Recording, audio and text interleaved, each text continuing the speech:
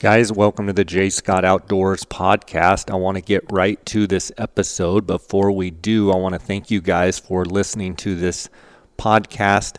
Want to let you know the best way to reach out to me is probably an email at jscottoutdoors@gmail.com or through my Instagram account at jscottoutdoors. Just send me a direct message. I want to thank GoHunt.com. They are the title sponsor and have been since the inception of my podcast in 2015. You guys know Cody Nelson, my friend, the glassing guru, the optics authority there, the optics manager at GoHunt.com. If you guys have any optics needs, any tripod, any glassing questions, you can reach out to Cody directly at 602-399-3699. You can text or call him. That is his cell phone. You can also reach him at 702-847-8747. You can email optics@gohunt.com. Make sure to always use, whether ordering online or if you're calling and call Cody direct, use the J. Scott promo code. You're going to get a 10% discount. Also, you get a 10% discount at the GoHunt Insider, which has incredible mapping now with the GoHunt maps. It also has amazing draw odds and strategy articles, which is super important this spring going into application season. Go check it out, gohunt.com /JScott. And if you use the J. Scott promo code, you're going to get a $50 GoHunt Gear Shop gift card when you sign up just by using the J. Scott promo code. I also want to thank KUIU Ultralight Hunting. I've been using KUIU gear since 2010 when the company started. They're based out of California. My late friend Jason Harrison was the founder of that company, and since Jason's passing, the company has just continued to push the bar of excellence and innovation. Go to KUIU, that's KUIU.com. You can order. It's a direct-to-consumer website.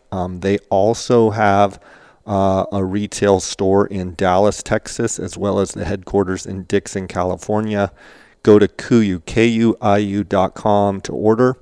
I also want to thank Phonescope.com. Cheston and his guys over there at Phonescope make the best digiscoping adapters for your binos or for your spotting scope. Use the JScott24 promo code and get a 10% discount on all orders. Guys, let's get right to this episode. Again, I appreciate you tuning in, and God bless.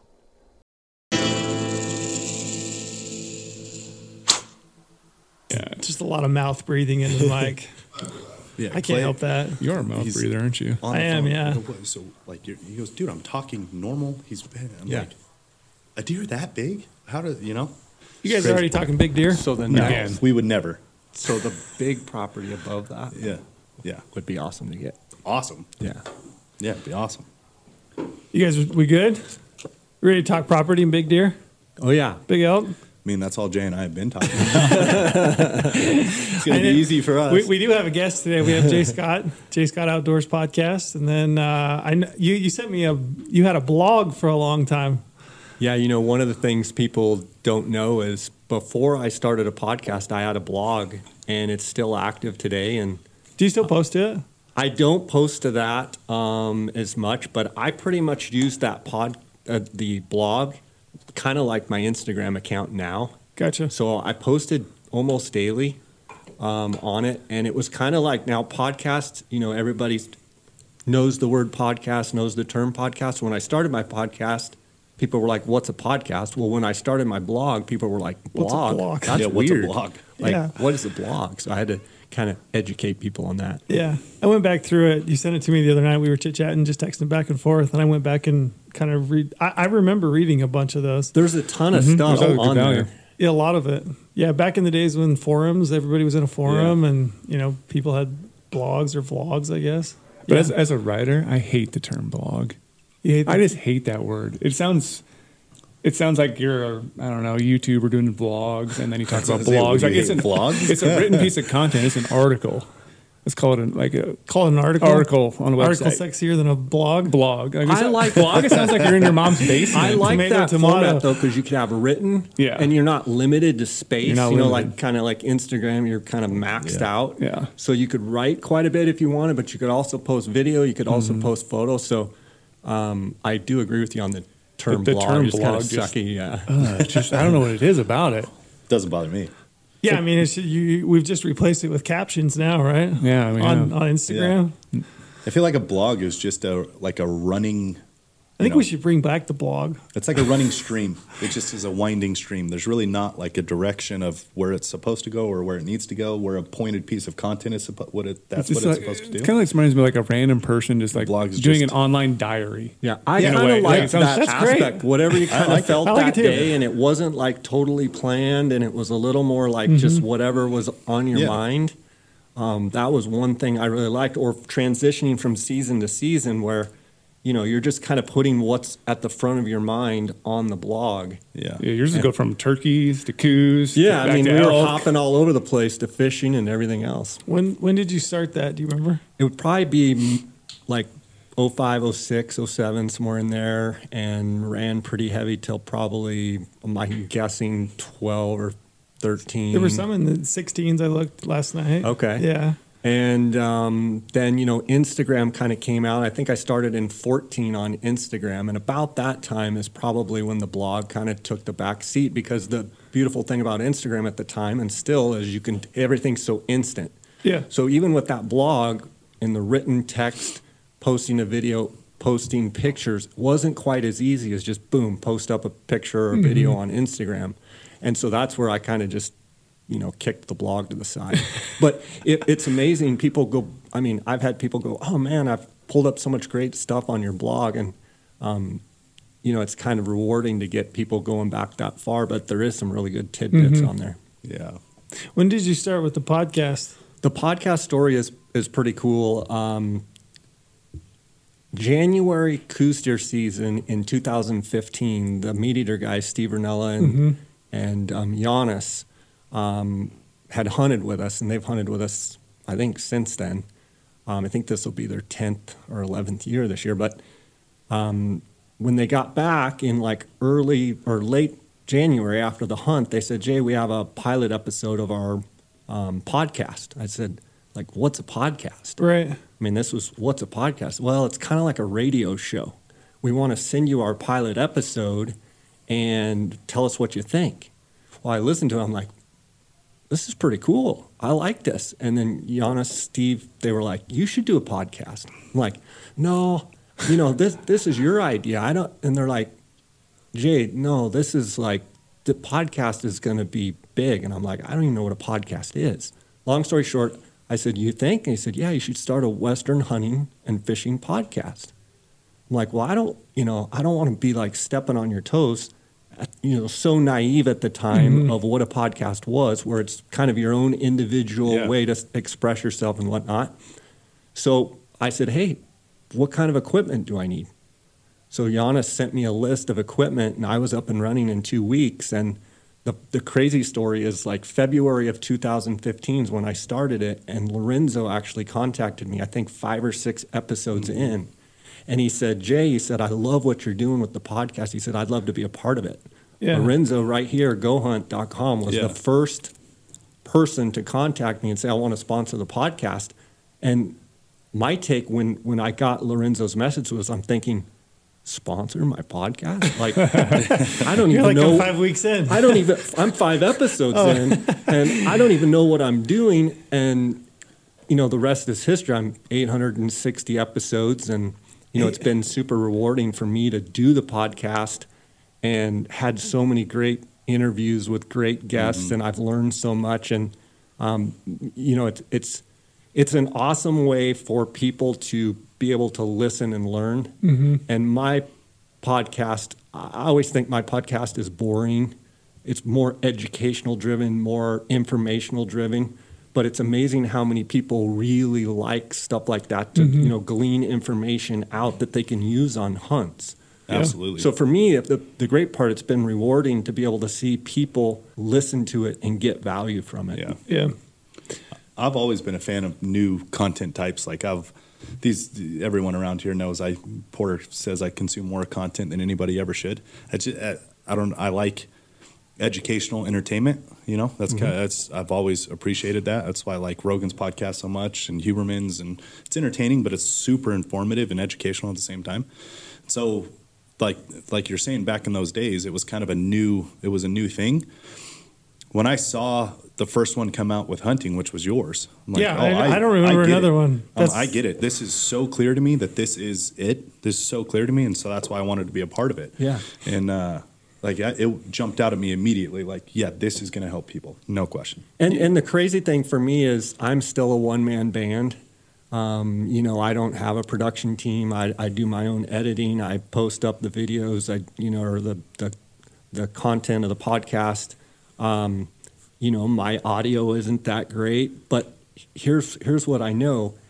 If you have good information and good education, my podcast is proof that you don't have to be that fancy to have it be successful. And I've kind of stuck with that. Mm-hmm. Whereas, I feel like you can overproduce.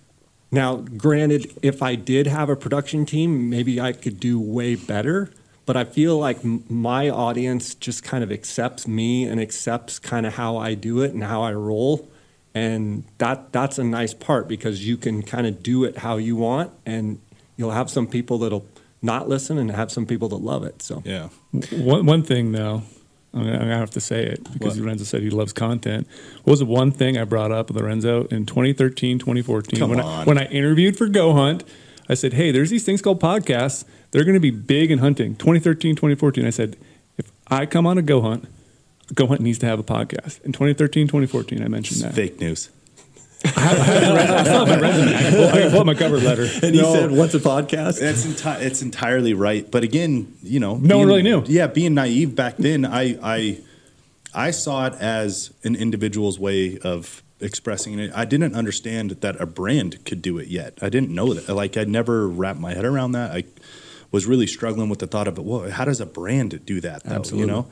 And yeah, you were right. I just wanted to put it out there. I am good at it's just a funny little tidbit I always just remember from way back in the day. I'm good at self-reflection. The thing you were I love entirely about- right, and I wish so badly we did. Yeah. I really do. That was a huge mistake. The thing I love about podcasts is we all could have our individual podcast and we could talk about the same thing, but we all have a little bit different taste and feel, and it's a little bit different, brings different perspective. And I think in this day and age, in hunting and fishing and all the outdoor stuff we do, it's great to kind of have different perspectives. Yeah. Where I was naive with the meat eater guys, I was like, well, I don't want to step on your toes. And they're like, they didn't say it, but they're going to be like, Jay, there's going to be hundreds, if not thousands of hunting and fishing podcasts. You don't understand what this really is. Yeah. I had come from the world of blogging and thinking, well, I don't want to steal your idea, you know? Yeah. But now with all of the hunting and fishing podcasts, it's fantastic because you can basically plug it in, learn about anything out there. Yeah. And you can get great entertainment too. Some podcasts are all about entertainment and they're not even about education and information. Yeah, usually the first 20 minutes of ours is mostly that. Just we get some flack for it. Yeah, it's mostly the three of us just sitting around shooting the bull. Lorenzo dropping F-bombs. Yes. But a lot of times it's like we don't really sit around and talk. So I guess it's the only time we actually can sit and have a conversation. And so we talk about things that we're really interested in. Trail is in Cedar. We're down here. Brady's always locked in his cave doing work of all hours of the day. So we rarely get time to actually catch up. Yeah. So we use the first 20, 30 minutes of this to usually just like kind of do our own personal catch up. And I like then these start. live. I do some live interviews, but a lot of them are, this is like in-person live. I also like doing phone interviews. The audio quality isn't as good, but you can, it's hard to do these from scheduling standpoint. Yeah. But it's nice when you're able to really get, look in each other's eyes and get that personal connection. That's where, when I've done in-person interviews, I've done some really good ones. Yeah. Just speaking of quick banter stuff, did you read the comments we got about your truck horn? Yes. People loved it. I mean, you should own it. I really do appreciate people saying it because it does a little validation that I shouldn't. Did you hear feel this? So Do you know what he's bad. talking about? Give him the Cliff Notes. Cliff Notes is I have a train horn on my truck. I dropped Like my an kid actual off train horn. like It's a like- real air compressed Yeah, like an train air- horn. It sounds like a real train. And I dropped my kid off. My kid always climbs out the driver's side door. He wants to be cool, all about a boy trying to look cool. So he wants to come out the same door as dad. He hit the switch that turns on my air horn, but it only fires when the truck's turned, like when the battery's on, because it runs off that air compressor. So I come bumbling out of school, I have to drop off line, and I Metagenics soothes vaginal and urinary tract discomfort with Ultraflora Women's, a once-daily supplement with targeted probiotics, clinically shown to support healthy vaginal odor and bacterial balance and promote a healthy pH. Finally, get to the root of lasting vaginal health and well-being. Metagenics, the science that creates balance. go to fire my truck up and absolutely blow away a mother and a 4-year-old. Right next And to I her. mean, hat like, off, huh? blow them away. And yeah, one of those like pit in your stomach, embarrassing. Did you have Not to good. get out and be like, I'm sorry? No, I drove off as fast as I could. I told these guys, it's like not even to make the story better, just genuinely what happened. I drove off as fast as I could a direction I never go. Ended up getting lost in a neighborhood because I didn't know You it were was embarrassed? a new way. Because usually I U-turn and have to go back across the school. There's no way I was doing that. So I just Have you I didn't dropped? even- Have you dropped him off since? That was the I dropped him follow-up. off this morning. Yeah, no problem. My cheeks were red. I'm sure that, I looked not right. You got Christmas break coming up. Maybe people will forget about Yeah. it. So anyway, that was You have to Cliff Notes. change It trucks. It still bothers me. Campos hit me on Slack and was like, "Dude, I couldn't stop laughing." I'm like, "I'm so embarrassed. I'm glad you're laughing." Like I can't believe it. Yeah. Pit in the stomach. One of those, one of those things. So you're 800 episodes deep. Is that what you said? 800 plus. 865, I think. Yeah, I think it. I kind of stopped counting as far as at one point in time I saw 70 million downloads over the course of its history. Wow. And it's hard to say if those are downloads or impressions. I haven't checked in a long time, but it's been a real blessing to do. And I judge the success of the podcast based off of direct messages and emails that I get. I don't read reviews. I don't read any of that. I don't really care about that. What I care about is people emailing saying, I shot this buck because of you. You helped me. Your guest helped me. You asked great questions. I was able to learn how to do X, Y, or Z. For me, that's the reward of doing what I do, is helping people be successful. Bill Winke, who's big in the whitetail world, is a good friend of mine. And back in 2010, he had MidwestWhitetail.com. At the time, it was just a powerhouse. And we were fishing one day in Colorado, and he said, Jay, he said, the entertainers will come and go, but the educators and the informers are here to stay. And so that always kind of resonated with me and stayed with me, that, if I can do my best to help people be better at what they do, they'll be better, I'll be better. And that's kind of the gist of, or the why of why I do what I do. One thing, we're 100 episodes. We'll be 100 episodes in here pretty quick, and I've got This is over. this is Yeah, over this will be 100. over 100. We're This over is 100. episode Sorry, 100. I'm trying to. I Come on, should Trail. know this. Come on, Trail. I kind of have a hand in it, but yeah, we'll be over 100. But it's interesting to go back. I was curious as to, like, do you feel like you've gotten better at it over time, and if so, like, how so? Because I go back to listen to some of our stuff, and I think I've gotten a little bit better. It's gotten easier, I would say. I think you get more comfortable. I think as you do it and as you talk about it, you get more comfortable. I don't know that I'm better, so to speak. I think I do a good job of diving into a deep topic and really trying to pick someone's brain about what they're thinking, how they're thinking, why they're going after the buck in that way or the ram in that way, or strategy and tactics. And I like kind of diving deep and trying to really get in there and pick those nuggets out. I don't know that I'm better, but I'm much more comfortable when I'm guests on people's podcasts, which happens like this. Yeah. I'm more comfortable just talking. Yeah. Yeah. I think it's probably been. I've been on your podcast a few times. Yeah. But I remember the first time. I remember it very vividly. Actually, I remember I went upstairs. So we have like a loft above my garage. And I remember being asked to be on the podcast. And I thought, this is a big deal. I'm on Jay Scott's podcast, I remember, and it was probably one of the first ones I'd ever done, And I remember thinking, man, I wonder what he would want to talk to me about, And I think we were talking elk in Utah or something like that, which is, I have a fair amount of experience with that. But I remember being nervous. And I remember I went upstairs in my loft. I remember sitting there in the corner. I had my, my AirPods in, and I remember sitting there and first getting on. And I remember like uncomfortably, being kind of nervous. So you're right, it has gotten easier, but I definitely relate to that for sure. I think when we're talking about stuff that we love, it becomes easier. I think initially you're kind of like, well, what are we going to, how's it going to go? How's the flow going to be? And that kind of makes you uneasy, and I think that's human nature.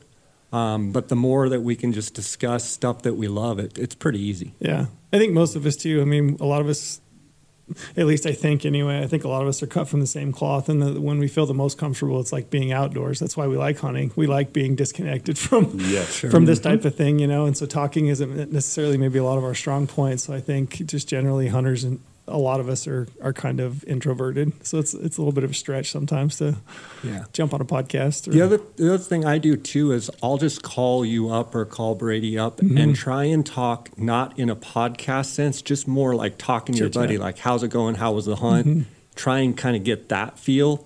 So you get stories and you get you don't have that uneasy, what's he going to ask me next? It's just kind of chatting. One thing I always do, because I have the drive from Cedar to Vegas when I come down. So usually if I've got what, 2.5 hours, I'll call somebody up, and I've got a few of them that are a bit long-winded and they like to chit chat. So I'll call them up and just get my mouth moving and get going, get the brain turning. Yeah. And that always helps me. Like when I actually sit down and do a podcast, because it feels like my mouth is finally moving. I'm a little bit more with it in the morning. The words flow. Yeah, the words flow a little better. Yeah. I think you could probably record some of that, and these guys could cut some pretty good content. Probably. You have to be like, hey, I'm recording you now. So, but it's amazing how just when you're just free talking about stuff you love,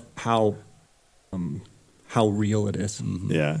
What got you into, something that you said you 800 episodes and you started a blog, and it was, hunting related, but what is your background? I don't know that much about you, to be honest, beyond, what I know of you with the Jay Scott Outdoors podcast. And I've known you since then, but I don't know a ton about you and like how you got into the industry and hunting. And I would be curious as to your background. Yeah. So I was the kid, my grandma got Field and Stream and Outdoor Life magazine for me when I was a little kid. And I didn't have parents or people really that would take me hunting.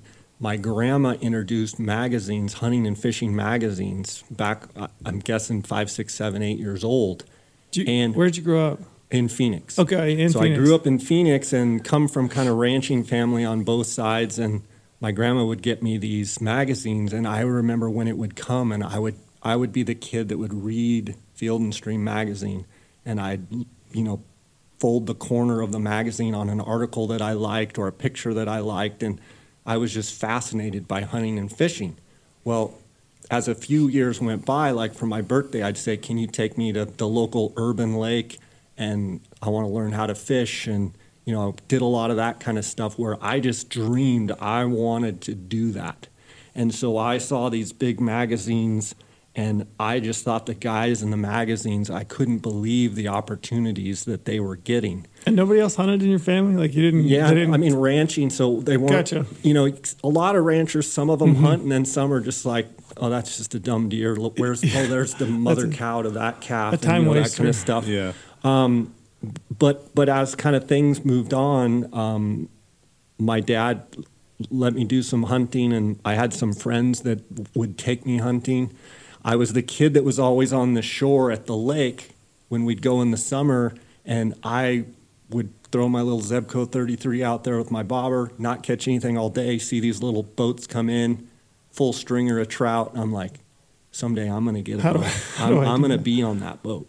And as a kid, I was like, that's burning inside of my belly that I'm going to have one of those boats. And, fast forward, so through high school, it just became something that I really wanted to do, and I would go with friends in college. But then, once I got my own wheels and could drive, then I had a little more freedom to go fishing, a lot of urban lakes, hunting, that kind of stuff. And, I was a competitive golfer also. I played. Oh, I didn't know that. Yeah, I played High school and college, High school right? and college. We have to get Porter in here. I played. Yeah, I played at. Have you golfed with Porter? No, You never have? Or Lorenzo. No, we I'm never have. terrible now. I haven't played in probably. I've played a few times in the last 20 years, but golf was a huge part of my life. And so being outside, when I was 14, 15, like I worked at the golf course, had to have my parents sign the waiver that, he's too young to work, but, washing golf carts, picking range balls, and loved the game of golf. As I got done with college, hunting and fishing, it was all I wanted to do. So becoming a guide was a perfect step for me to actually be out in the field more. Mm-hmm. So I became a guide, I want to say like in 1996 or 1997. Guiding for someone or for your own outfit? So in Arizona, it's crazy because you can just get a guide's license and you're an outfitter. You're a guide. You're a guide. Like, don't know what the heck I'm doing, but you're licensed. As we're in Montana, some of these states, you have to work under an outfitter. You have to have a concession in Colorado or whatnot. So what age was that you were? So, right out of college, I got my guide's license, or maybe I was still in college, so I would have been, 18, 19 years old, 20 years old. And I loved hunting so much, specifically archery elk hunting. From 1996 till present, I've never missed. I've been 30 days in the elk woods 100% of the time, except for 2014 when Dar and I had the auction hunter for Desert Bighorn sheep. It's the only elk season I've missed. And, archery elk to me kind of shaped the love for hunting. And, then it branched into Coues deer and branched into mule deer. But archery elk is still kind of the center point of my love for hunting. The first time I heard a bull elk bugle I was hooked. And so I've been very fortunate. I was 20 years a public land guide in Arizona for public land bulls. And then in 2017, I stopped public land in Arizona and I got the opportunity to guide, kind of be the hunt manager at Ot6 Ranch for 5 years. So I was there for 5 seasons. My friend still owns the ranch, and that was an incredible experience because 50,000 acre ranch, and was able to basically watch these elk, deer also, but mainly elk grow up. And it was kind of my first chance to really trail cam these elk and really get to know them and, monitor their age, their patterns, their movements, and really learn. Like 20 years public land, I learned elk really well. Yeah. Learned how to hunt them well. But it was nice to actually get to monitor these animals. And that's where with the Mexico stuff now, running trail cameras and learning, I don't care if it's a big buck or a little buck, learning that buck year after year after year, why he does what he does, some of the things leaves, we would have elk at the Ot6 that would leave the ranch in the summer and come back in the rut, or leave during the rut and come back in the winter, and be able to predict where is that bull going to go, where's that bull going to, that's the part that I really started kind of getting almost goofy about. I'm kind of getting long-winded here, but that's kind of the start of it. Yeah. I got my guide's license. I fell in love with elk. In 97 I think 97, I also started going to Mexico for Coues. Gotcha. And I've kind of structured my life where the summer I fish. My favorite is brown trout, moving water. I have my own rafts. We target brown trout, love dry fly fishing and streamer fishing. I kind of target fish in the summer. Then I transitioned to elk, then Coues deer, mule deer, bighorn sheep, and then turkey. Turkey's a huge part of my life. But for the last, since 1997, basically I've done fishing for 3 months, elk season for 30 days, Coues deer, desert bighorn in December, turkey in the spring, and then started all over again. Jay's got life figured out. He really does. That sounds amazing. That's the dream. And my real job is real estate. Right. So I also have a real passion for buying and selling real estate and investing in real estate. So I look at real estate just like I look at hunting. To me, it's a hunt. I'm hunting for a deal. I'm hunting for a good opportunity. So being a hunter has worked really well for me in business because I go to work every day hungry. I go to work every day like a hunter. And I think a lot of people that are successful in business kind of have that mindset of they're looking for that deal of the day and how to build a business and how to. The challenge of it. Yeah. My mind is constantly running. It's hard to turn it off. I'm always thinking of hunting or fishing or real estate. Yeah, the more I've gotten to know you, that is very clear. Yeah. It's nonstop. Yeah, it's my nonstop. yeah. I'm a sun up to sun down. But hunting came before real estate. That's one thing So yeah, I got my real estate license also in a lot of stuff happened in 1997. I graduated from ASU. I played 3 years of competitive golf at Grand Canyon University there in Phoenix, and then I had 18 hours to finish. The antelopes. Yeah, antelopes. And when I went there, the antelopes, it was a tiny school. Now it's a gigantic school, and they have an awesome stadiums and stuff. But I got my real estate license in 97, got guides license in 97, and so I was just chasing real estate hard and trying to hunt as much as possible and guide as much as possible.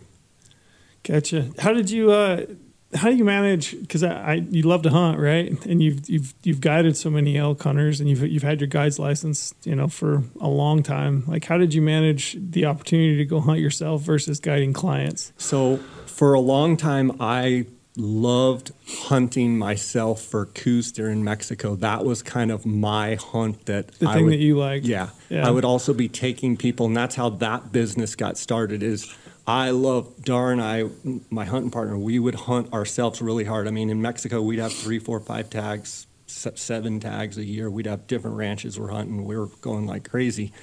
And we were having success doing that. And so that kind of led into that business, the outfitting business in Mexico, where people were like, man, these guys are doing really well. Hey, can you take us on some hunts? Hey, do you have any ranches? Hey, what do you have? And so that kind of just started building. And every year it kept building. You asked the question, how do you juggle it? I would say that hunting always comes first, even over fishing, even over real estate. There you go. If I have a good real estate deal, answer. I'll leave a good real estate deal for a great hunt. All day long, it's just a priority to me. Yeah. And now with my real estate, I have people that I can leave a deal with and handle it mobily, sat phone or whatever. And most of my real estate is my stuff or just a few people that I work with. So I'm not your typical real estate agent where we do have that aspect on our team where if you want to buy a house, we can help you with that. But I'm more focused on individual properties and investments for me and a few people that I work with. Right. But hunting has always, like, September 1 comes, I'm in the elk woods. There's no debating, the whole month. I'm going to be somewhere chasing elk. I've got buddies that guide, and I'm always like, how do you do that? I mean, they're in the woods, they're guiding elk, and they're out helping people kill elk, which I get that. But like my desire is always to be like, I want the tag, I want to go hunting. Selfish for that. Yeah. So well, and for me, I would have a hard time juggling that. I've kind of totally transitioned where personal hunts, I really have no desire. The burn, my belly used to burn really hot and hard for wanting to kill big deer myself, and it's kind of gone away. My passion is outfitting and guiding and taking people.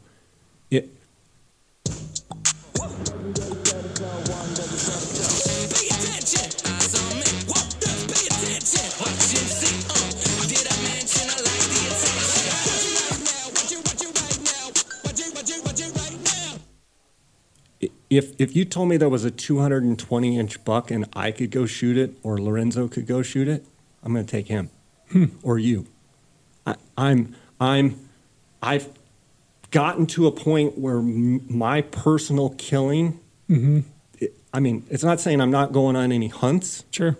It's saying that it doesn't burn like it used to. And building the outfitting business is more of a priority to me and seeing other people have success than my own personal success. I think it goes back to what you're saying earlier, though. Like, you like being an educator, and that's kind of falls in line with like the outfitting thing. You like helping people. You I like helping like- people reach their goals. I like helping people. I don't really look at myself as an educator because I don't ever want to be the guy that thinks he knows it all. Yeah, but you And use your I always tell experiences. my buddy, I'm like, if I ever get to where I'm like standing on a soapbox and I'm like up on my high horse, knock me off. Because that's, and people that know me, they know my intention is genuine of wanting to help people be successful, Yeah. truly. And I only say that because I just really make it a point to not be that guy that's like, well, this is how I do it, and it's the only way to do it. Because I learn every day in all aspects of life that there's lots of ways to do it. There's Yeah. many ways to skin a cat. I wanted to get into that a little bit because you've killed some big bulls yourself. You've also guided a bunch of really big bulls. I mean, like top tier echelon, animals. One of the things I was curious about is how does somebody go about turning up that next tier of animal? Because I think this is something I think about a lot because it's like I can go out and I can spend my time. It's hard to turn up that next tier animal. And I think there's probably some tips or tricks because there's definitely guys that I know that seem to be doing it and they have a knack for it. I'm sure it's not a knack, it's not like, it's not, it doesn't come out of the skies or anything. It's not divine intervention, I don't think. But how do you, maybe, maybe, maybe that's my problem. I do want to say, it would not be sincere if I didn't say that the days of what I used to do are not as easy as they used to be. So 20 years ago when I was doing it, there was not near as many people doing it and as laser focused as I was and as we were my team. Okay? So I think that competition, just like in all sports and all activities, has gotten better every year. Okay? So could I do it still today? Maybe. Could I do it like I used to? Maybe not. Maybe I could. Who knows? So with that being said, I would answer the question laser focused. I would go and try and find a 400-inch bull every single year. And I would not waste time on bulls that weren't 400 inches because I'm looking for a giant. And that's how I treat kind of everything in life, including my businesses, including real estate. Like, I'm looking for the needle in the haystack. If you're not the needle in the haystack, I'm looking elsewhere. So laser focused and super intense, I think, is the answer to how do you be successful in finding big animals. There's nothing else. Like, that's all I live for. That's what I wake up. That's what I do. That's what pushes me. Now, from a skill set standpoint, time in the field, going. There's a lot of people that are way better at hunting than I am, okay? There's a lot of people that are more successful. There's a lot of people that are more intense and more laser focused. But I have had some success.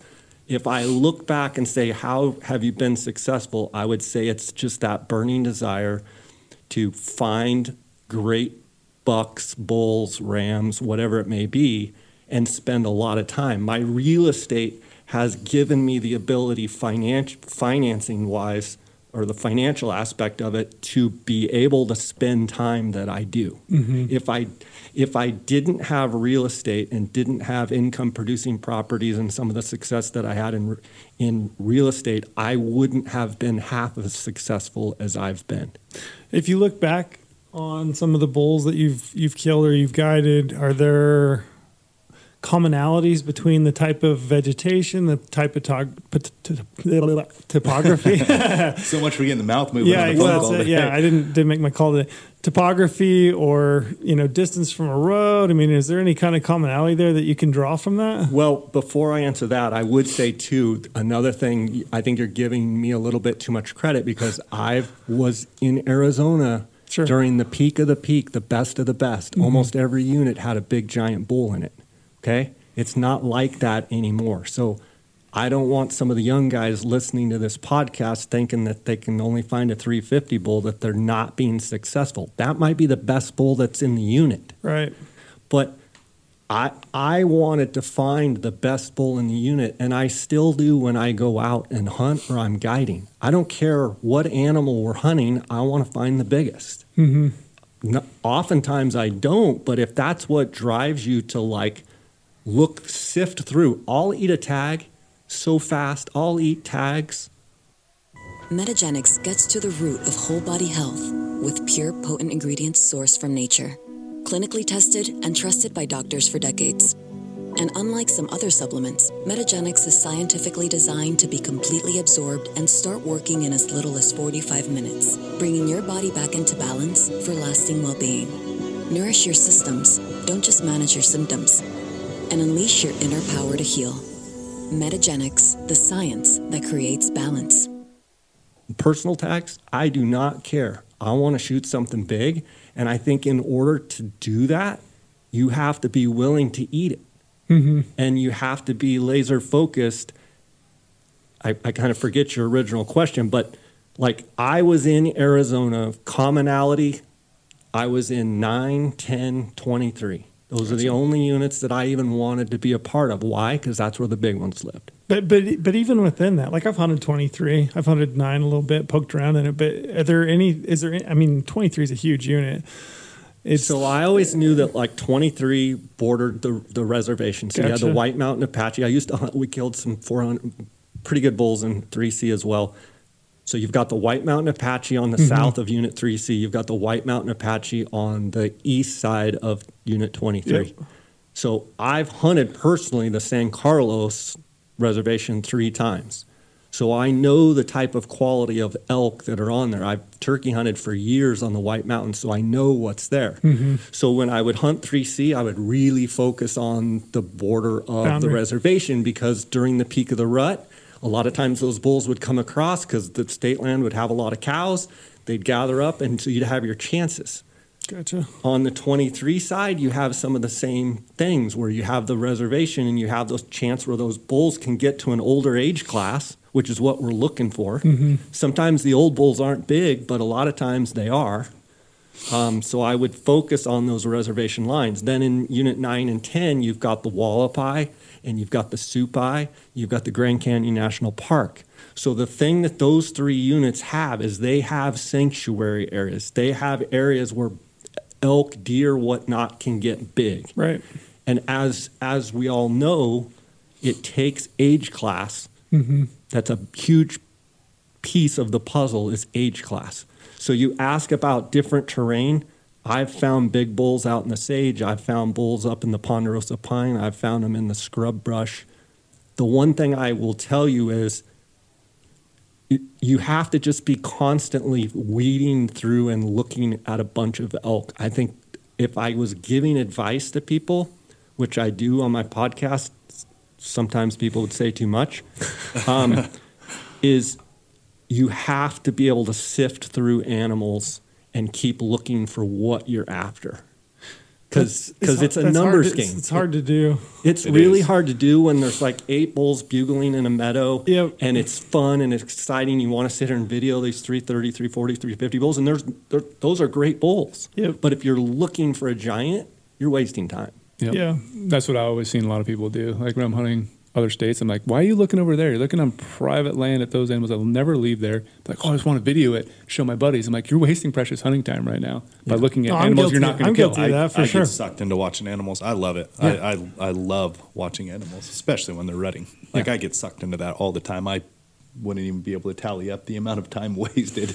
And I don't want to come off too as a complete snob, because I don't feel I am, but I feel like I'm laser focused on, like, that's one of the things I really like about hunting Coues deer in Mexico on private ranches, are you have the ability to sift through bucks, and you have ability to leave bucks, and you have abilities to rent that ranch for the next year and let that buck grow, and what does he turn into? And to want to be able to see that deer a year later or 2 years later or 5 years later and have the ability to do that, that creates a passion in me that just drives me insane. Like I can't stop thinking about it. Yeah, I don't think you're coming off anyway. I mean, I think it's a worthwhile conversation to have. I think I think generally as an industry, we've kind of swung to the point where, quote unquote trophy is a dirty word. You can't really talk about a trophy animal per se, when in reality, I think it's your prerogative to hunt whatever animal you want to hunt. And if you want to challenge yourself with, hunting a mature trophy, I have to throw in quotations now, right? Or I'm not okay to do it, but yeah, throw it in quotations. But if you want to do that, that's your prerogative. And I'm at that stage. I don't really have some hunts are different, but generally speaking, if I've got the time to scout and I've got the time to hunt, I want to kill the best animal I possibly can. And I like that for a lot of reasons. One of the reasons being the challenge in doing so is finding that animal and then actually killing it, because that's a whole other level of satisfaction for me in hunting. And, I like to do it the way that I do it, but I think it's totally okay to talk about it. And I think there's a lot of people out. I mean, what's funny? Here's just a rant. I'll get into one, but love it. Soapbox. Yeah, soapbox. I think it's very bizarre that if you go to your YouTube page, right, you can find literally thousands of whitetail hunts where the entire goal is to grow and kill a giant whitetail, and it's like completely okay and accepted. But you get into Western big game hunting, if you only want to target a 400-inch bull, if somebody was to say that, or a 220-inch muley, it's like, I don't know, that guy's a trophy hunter. What a snob. But yeah, what a snob, yeah. But whitetail hunters, I mean, that's...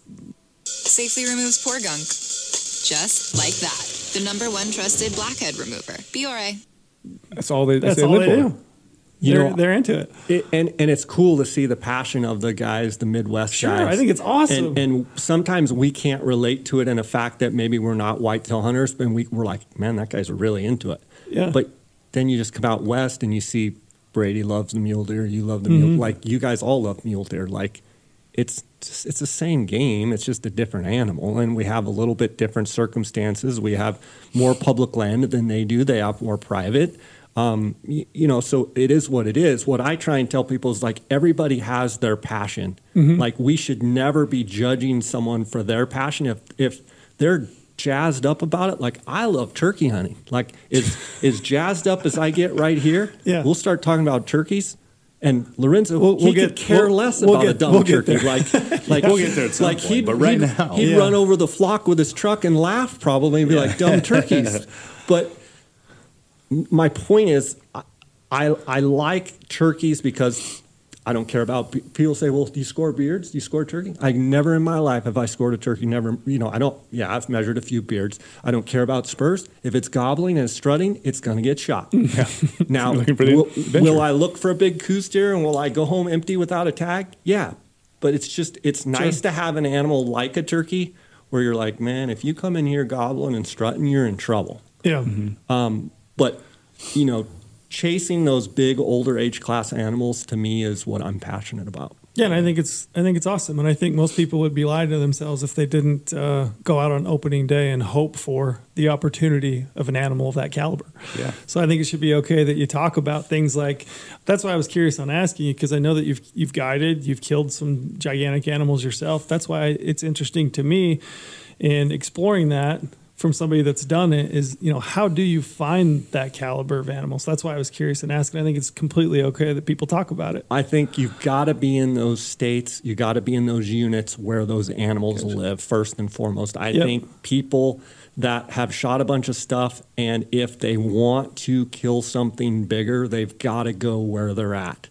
Now, as we all know, and one of the things that Go Hunt morphing over time, what Go Hunt has morphed into is an unbelievable education platform that is helping people figure out these things. There's a whole group of people that are saying it's too much education, it's too much information. Bull.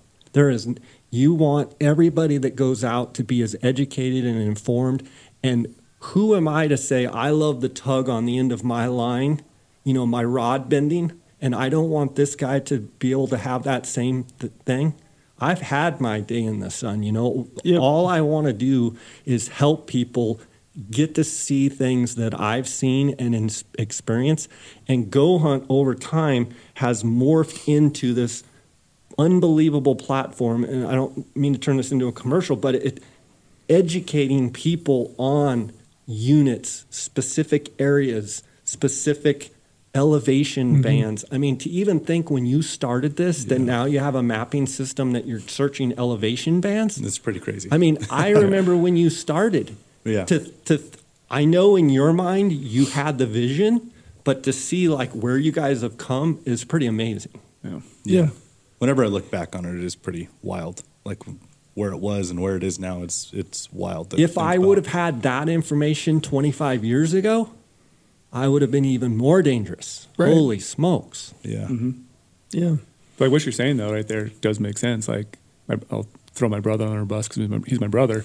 Like we always go on our family You deer should probably hunt. throw his name in Yeah, you there. have If you're two going to fully brothers, so throw which him brother under is the it? bus. Yeah, There we Bryce. go, You know? Bryce. But like you're saying, like you have to hunt areas that have the potential for those animals you're trying to chase. He's always like, I'm not going to shoot a deer in our family deer hunt unless it's 190. I'm like, they don't grow 190 bucks where we go. Right. We go there because we see a lot of deer and it's fun. And it's a family adventure. If we want those 190 like he's chasing, yeah, that's why I build points for you in other states. Right. And you've had an hunt like that, and you didn't take out the buck that you wanted to, but you saw a deer like that. Because like you have to know the area, what the potential is, and that's what's great about Go Hunt again, because like we do show that stuff. You can kind of obviously there's going to be outliers, but knowing what the potential of the unit is, like Bryce, you're never going to shoot a 190 buck where we go. You just won't. Too many people, like the terrain is set up where people can shoot some deer, but just knowing what you have for it. Yeah. I think there's a lot of good information, just like in the if you're crawling into the little recesses of the details, the things that you just said. Hunting areas, picking apart a landscape for areas that hold refuge, that an animal can get into, Sanctuary. can get some sanctuary. Yeah, they can get some age to them, because I do think, genetics is a huge part, feed's a huge part, but a lot of it's age, Sure. age class, and You kind of need all three. you got to have all And three. if one's missing, Yep. you might get one or two good animals, but if you need all three. Yeah, you need all three. So you got to look for those types of areas, which I think is a great tip. The other one that you brought up is time. And then also just the ability to set a benchmark for yourself, set a goal, and move on. If you don't find what you're looking for, keep going, keep looking. And I think I'm guilty of this. I will go out, I will have in my mind, I want to try to find, the best buck I can possibly find. I'll scout, whatever days that I've got to scout.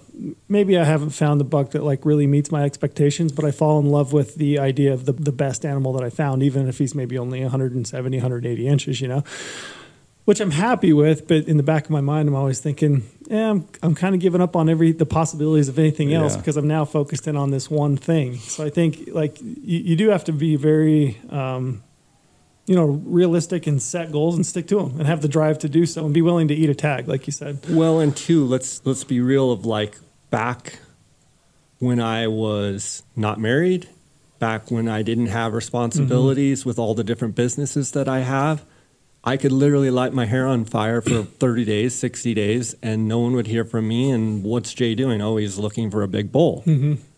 It's harder for me to do that now because I don't have the time. So for me to come off and say, oh, you just need time, well, people are probably listening like, I only got a week, dude. Yeah. Well, great. Do the best you can with that week, and that's fantastic.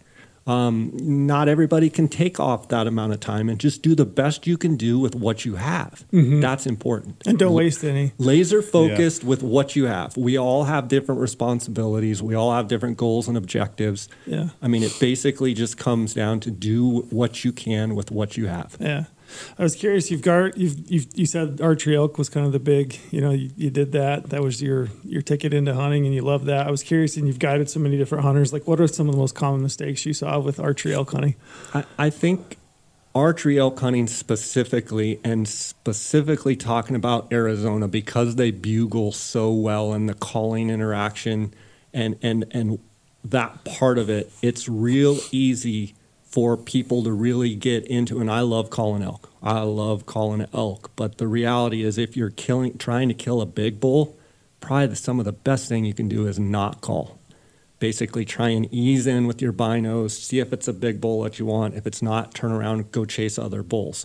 Where I love to call to those bulls and have them come in and be like, oh, he passed a 330 bull at 15 yards.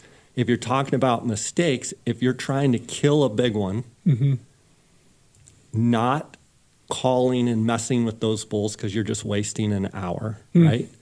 Mistakes, people moving. People moving, bobbing their head, trying to watch. When those bulls are coming in, they will literally walk right by you. I mean, they'll walk from here, me to Brady or to trail, if you just kind of tip your hat down and you don't move. So many people, I would have to be like, listen, this bull's probably going to come in. The wind's blowing this way. He's probably going to circle the wind. You got to be ready where he's going to come in from, and you got to be still. You can stand, and the other thing is they tuck behind a tree. You can stand right out in front of a tree, but you got to stay still. You want to keep your hat kind of down. You don't want to like shine your face at them. You want to let them come by. You don't move. Let them walk by.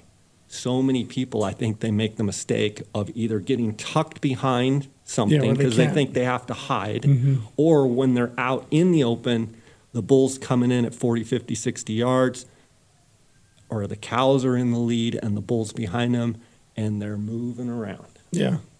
I think one of the things that I've done, I'm guilty of this, is like you'll be calling a bull. I hunt alone a lot.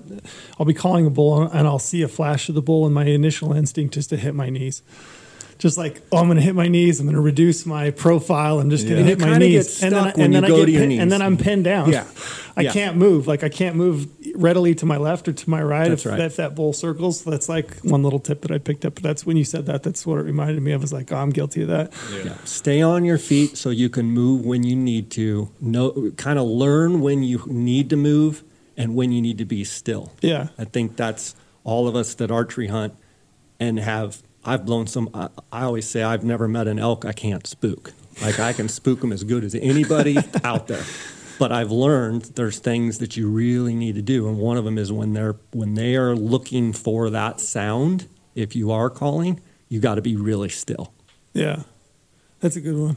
Have you had any real meltdowns? Like any clients that have like really melted down? I mean, and had like where they're throwing their bows and that kind of stuff. Yeah, I mean. I've wanted to throw it with them sometimes too, where we've worked so hard to get in the right spot, and a lot of times it just happens. Yeah. And then it's funny to see, and I could probably be accused of that as intense as I am. Never like, oh, you screwed this up. Sure. More like, man, we almost had them. Like, Yeah. A fun thing is like, in Arizona we have a ton of manzanita. Yeah. Tons of manzanita. Ugh. You'll be like walking, either chasing bulls, or let's say, you've chased them all morning and now you're like, geez, we're 6 miles in, and, you have to walk back through manzanita. And I remember this one time I was guiding a father-son, and the son had the tag, the father was with them, and we're walking back. And I mean, we have got ourselves neck deep in this manzanita. Like, how we got there, I don't know, but it's one of those where you kind of keep plowing forward. And you're like, well, we're going to get through it. I mean, we're in this where, like, you can't even touch the ground, and you're, like, just wading through this sea of crap. And I look back, and I go, just think, you're paying for this. And they just started laughing. We all just laid down in the manzanita. We're like, that, just the timing of, the struggle of the hunt. Here we are stuck in the manzanita and make a joke, and we all could laugh about it. That was kind of fun. Yeah, for sure. I've hunted some of those late archery hunts for elk in Arizona, and I think the first time you called me, you said, I have a late archery hunt, and I said, why? Turn it back. Why? Can you turn it back? Yeah, I think I said that. That's right, you did. Yeah. I do remember that. Did you turn it back? No, I killed a bull. Yeah, you killed a good one. I killed a nice bull. Yeah, I killed a good bull that year. But I do He remember. sent me a picture. I remember. I'm like, well, he killed a good bull. Yeah, this is true. I do remember this now that you said that. So I've gotten into some manzanita patches there where you're looking on your app on your phone and you're like, I've gone 300 yards. I have another 300 to go, and I've been in here for an hour and 45 minutes. Yeah, and you can't even see which you're just lost in there. Yeah, it's bad. That shit is nasty. Yeah, it is rough. You look like Brady always. I'm just going to preface this. Brady always accuses me of like dominating the conversation, and then he doesn't get a chance to get his questions in. He goes from one to another, and I'm like, about ready to say something. He's ready to say like something. So I'm always trying to give him side eye so I can just pick him up. He looked like he was going to say something, so I'll let you go. Good old T-Rail. I just wanted to ask real quick, because like I know the trend of like solids and clothing is like becoming bigger and bigger, and you elk hunt all the time. Like, do you feel you get an edge in using camouflage? on an elk hunter, or can guys get by with solids? Like I say, as long as you don't move. I think as long as you don't move, you can get by. I do think there's some merit to a pattern if you've got elk that are super wise. If you're using a solid camo that is shiny, that might throw me off. But the reality is, wearing a drab, olive kind of, off brown. I think more than anything with elk specifically, it's more of a movement thing. Mm-hmm. You go to other animals, I think you can get picked off pretty quick. Mm-hmm. Elk is a huge movement thing. I do think there is some merit to breaking your outline and whatnot. And I do think the more kind of, I guess drab is the word I would use, where, the kind of the olives, that's, if I was going to go with that, that's probably what I would do. Mm-hmm. Some more so with sight and camo, some other species than elk, but movement is the key to everything. Yeah. It's the key to everything. Even waterfowl hunting, like don't move. Yeah, don't look up. Don't, trying to chicken head your eyesight around, trying to find these birds coming. It's literally every animal. Movement is the key. And turkeys, I love turkey hunting so much. We've hunt those Gould's turkeys down in Mexico, and, they're not the sharpest tool in the shed, but they're still a turkey, and they pick up movement like it's nobody's business. Yeah. Like they can see movement incredible. Like more than mule deer? I think having the eyes on the side of their head, it's like they're just constantly. Now, are they as acute as mule deer? Like, oh, that thing's going to kill me? No. Gotcha. Especially not our Goulds. Mm-hmm. Do they see it? I would argue that maybe the turkey does see it, whereas the mule deer sees it, and the mule deer's like, no. Yeah. To me, a big, mature mule deer and even a doe in certain circumstances, they're pretty hard to trick. Like they're wound tight. Like their program is tight.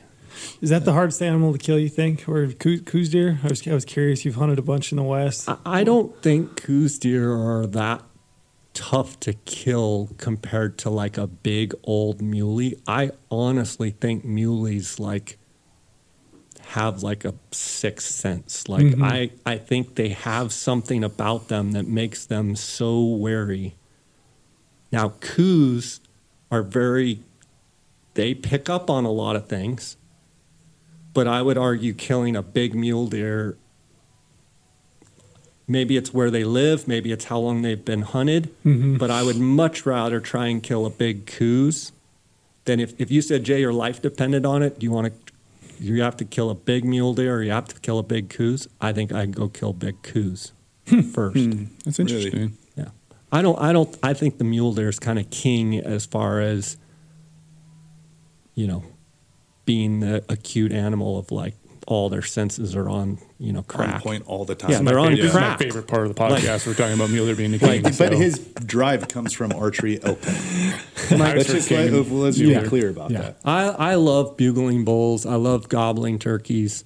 I love coos deer, I think, because I like the terrain that they're in. Mm-hmm. Yeah. I love that, they're in kind of varying terrain, but I love coos. But Metagenics replenishes nutrients missing from modern diets with Phyto Multi, a multivitamin unlike any other. Only Phyto Multi adds a patented blend of plant extracts and phytonutrients sourced from nature, clinically shown to support cellular health and healthy aging. Bring your body back into balance for lasting well-being. Metagenics, the science that creates balance. Mule deer, so in the last handful of years, I've always loved mule deer. But I've really started getting a passion for the dark antlers of Sonora. And, going down there with you last year, like those dark antlers, especially on those big ones, they're pretty special. And there's just the Sonoran Desert is just, it's special in general. Yeah. You see big mule deer walking through pitaya cactus and those big saguaro cactuses. It shouldn't even be possible. Yeah, you look at it doesn't look right. That's right. It's like it looks so out of place. It's so captivating to see that because we always see them walking through the aspens with snow on the ground and right. It's just if you see them walking through a pitaya cactus patch and giant saguaros in the background, it is wild. And their antlers are so dark. Yeah. It's just a cool, cool animal. Yeah. For sure. I want to kind of know, like, where'd you develop your passion for glassing? Like how that morph and like your optics choices. Yeah, and- I don't think you can be born in Arizona without it, right? Exactly. That is an It's like Arizona king glass. thing. All the It best is an glasses Arizona I know thing are from for Arizona. sure. I think my love for Coues deer hunting and to try and be successful at a killing a Coues, finding Coues. I can remember when I got my first pair of Zeiss 10x40. That was my first pair of good binoculars. I was working at a taxidermy shop in college, and a client that would come in actually had a pair of, I forget what they were, but they were stolen out of my truck. And this guy was so gracious, still know him to this day. He's like, Jay, take my Zeiss 1040s. So I used them for like a couple months, and I just loved them. So that was the first pair that I ended up buying. Did you buy them from him or did you buy a brand new pair? No, I bought a used pair. Gotcha. And then I remember buying the first pair of Swarovski 10x42, I guess SLCs. Yep. And we had the tripod mount that had the little elastic strap or the Velcro, I guess, over it. And I remember Dar and I looking through these, and we're like, "Whoa, we can actually start finding some stuff with these." And we started using tripods. Before with the Zeiss 10s, I was just on my knees, and then once I started going to the tripod, anybody that's gotten into glassing, that like started out hand holding and then kind of morphed into using a tripod, I don't think there's anybody that won't say that they haven't been more successful at finding game. So for me, the more successful that I got in, let's take hunting out of it, just finding animals, the more like almost addiction I had to wanting to find glassing knobs and points and really focus my, I'm still to this day, I'm old school. Pull out the old, I can still read a topo. You can give me coordinates. Any one of you, if you're ever stuck, you can text me coordinates. I will be there. And more than now, we can plug it into our Go Hunt maps. Yeah. But a lot of the young guys, they don't even know how to plot on a topo map. Yeah. I lived by that. Like, where can I find glassing points? Where can I go up this ridge? How can I base my hunt for the following day off of this map? Okay. Mm-hmm. Where can I get the optical advantage? And that became something that Dar and I, my hunting partner, we got so into trying to figure out where to be at daylight, where to be during the middle of the day. So that's kind of a long answer to how did I get to being addicted to glassing. But I think like anybody that's had some success, had some open country and terrain to do it, it becomes where you crave it. You just want more and more and more. And it's awesome because you get to see all kinds of stuff. And as you get good at glassing too, like I'm not going to at all say I'm as addicted to glassing like you and Cody is, glassing guru and all this stuff. But like you really start to pay attention to how much more successful you are as you get better at glassing. It's like a direct 1-for-1 return. Yeah. You know what I mean? As you get better and as you know what you're looking for and all this stuff, you start to look back and you go, okay, well, that wouldn't have happened unless I knew what I was doing. You get to use the glass as the workload. Absolutely. Because you can only do so much as a person. You can only kill what you find, is Yeah. what Brady always says. It's like it really is a direct 1-for-1 payoff. So it gets addicting because you can quantify it. Yeah, you actually see results. Yeah. I used to be the type that, just walk ridges and just bouncing and jumping deer and that. And, I still think there's some value in that where you're walking and covering country, getting to a new glassing point, glassing, moving to another country, glassing. But, spending time and looking at the basin before you blow through it, or saying, I know there's a big deer here. We're going to stay here all day. Yeah. But. With Asana, it's easy to monitor projects across teams and track status and progress at a glance, so you and your team can make smart decisions faster. Try it for free at asana.com. I played competitive golf. I know I think everyone here, I think, has played competitive sports from what I understand. We're all competitive. It's fun when you're glassing, either sitting next to your buddy or on an opposite ridge, or even if he's in a completely different place, and it's like it's not competition, it's fun, but it's like, hey, how many deer did you see? Well, as we started getting better at glassing, it was kind of fun to be like, we glassed up 37 deer this morning. That's pretty cool. We glassed up 72 deer. How many did you glass up? It's never been like, well, I saw this or I saw that, but it's more been like pushing us. Yeah. Trying to get better and better and better. I think everybody's had the experience where you climb up onto a knoll. And $20 to the first, $20 to the first butt spotted. Either that or you and your buddy are sitting there together and you sit down and independently, without saying anything to the other person, both of you are trying to find the person. I got deer. And I got both, deer. Yeah, both of you. Yeah, I got deer. Yeah.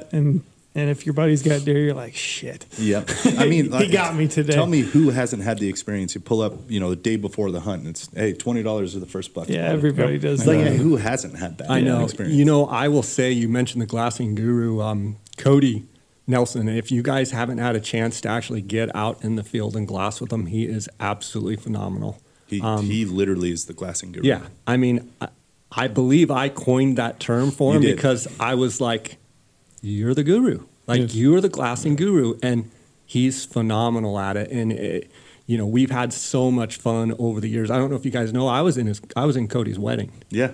Oh, yeah. And known him a long time. And he's an amazing person. But he's a fantastic glasser. You did coin that name for him, and it has stuck It's- because yeah. all of us are like, dude, Yeah, we how all do use you it. know all this shit? Yeah, and I mean, I will tell you, that guy can glass. I mean, he can sit and pound some country. So before my muzzleloader elk hunt, I went down to Arizona and spent some time hanging out with Cody. We just went out and glassing, doing some videos.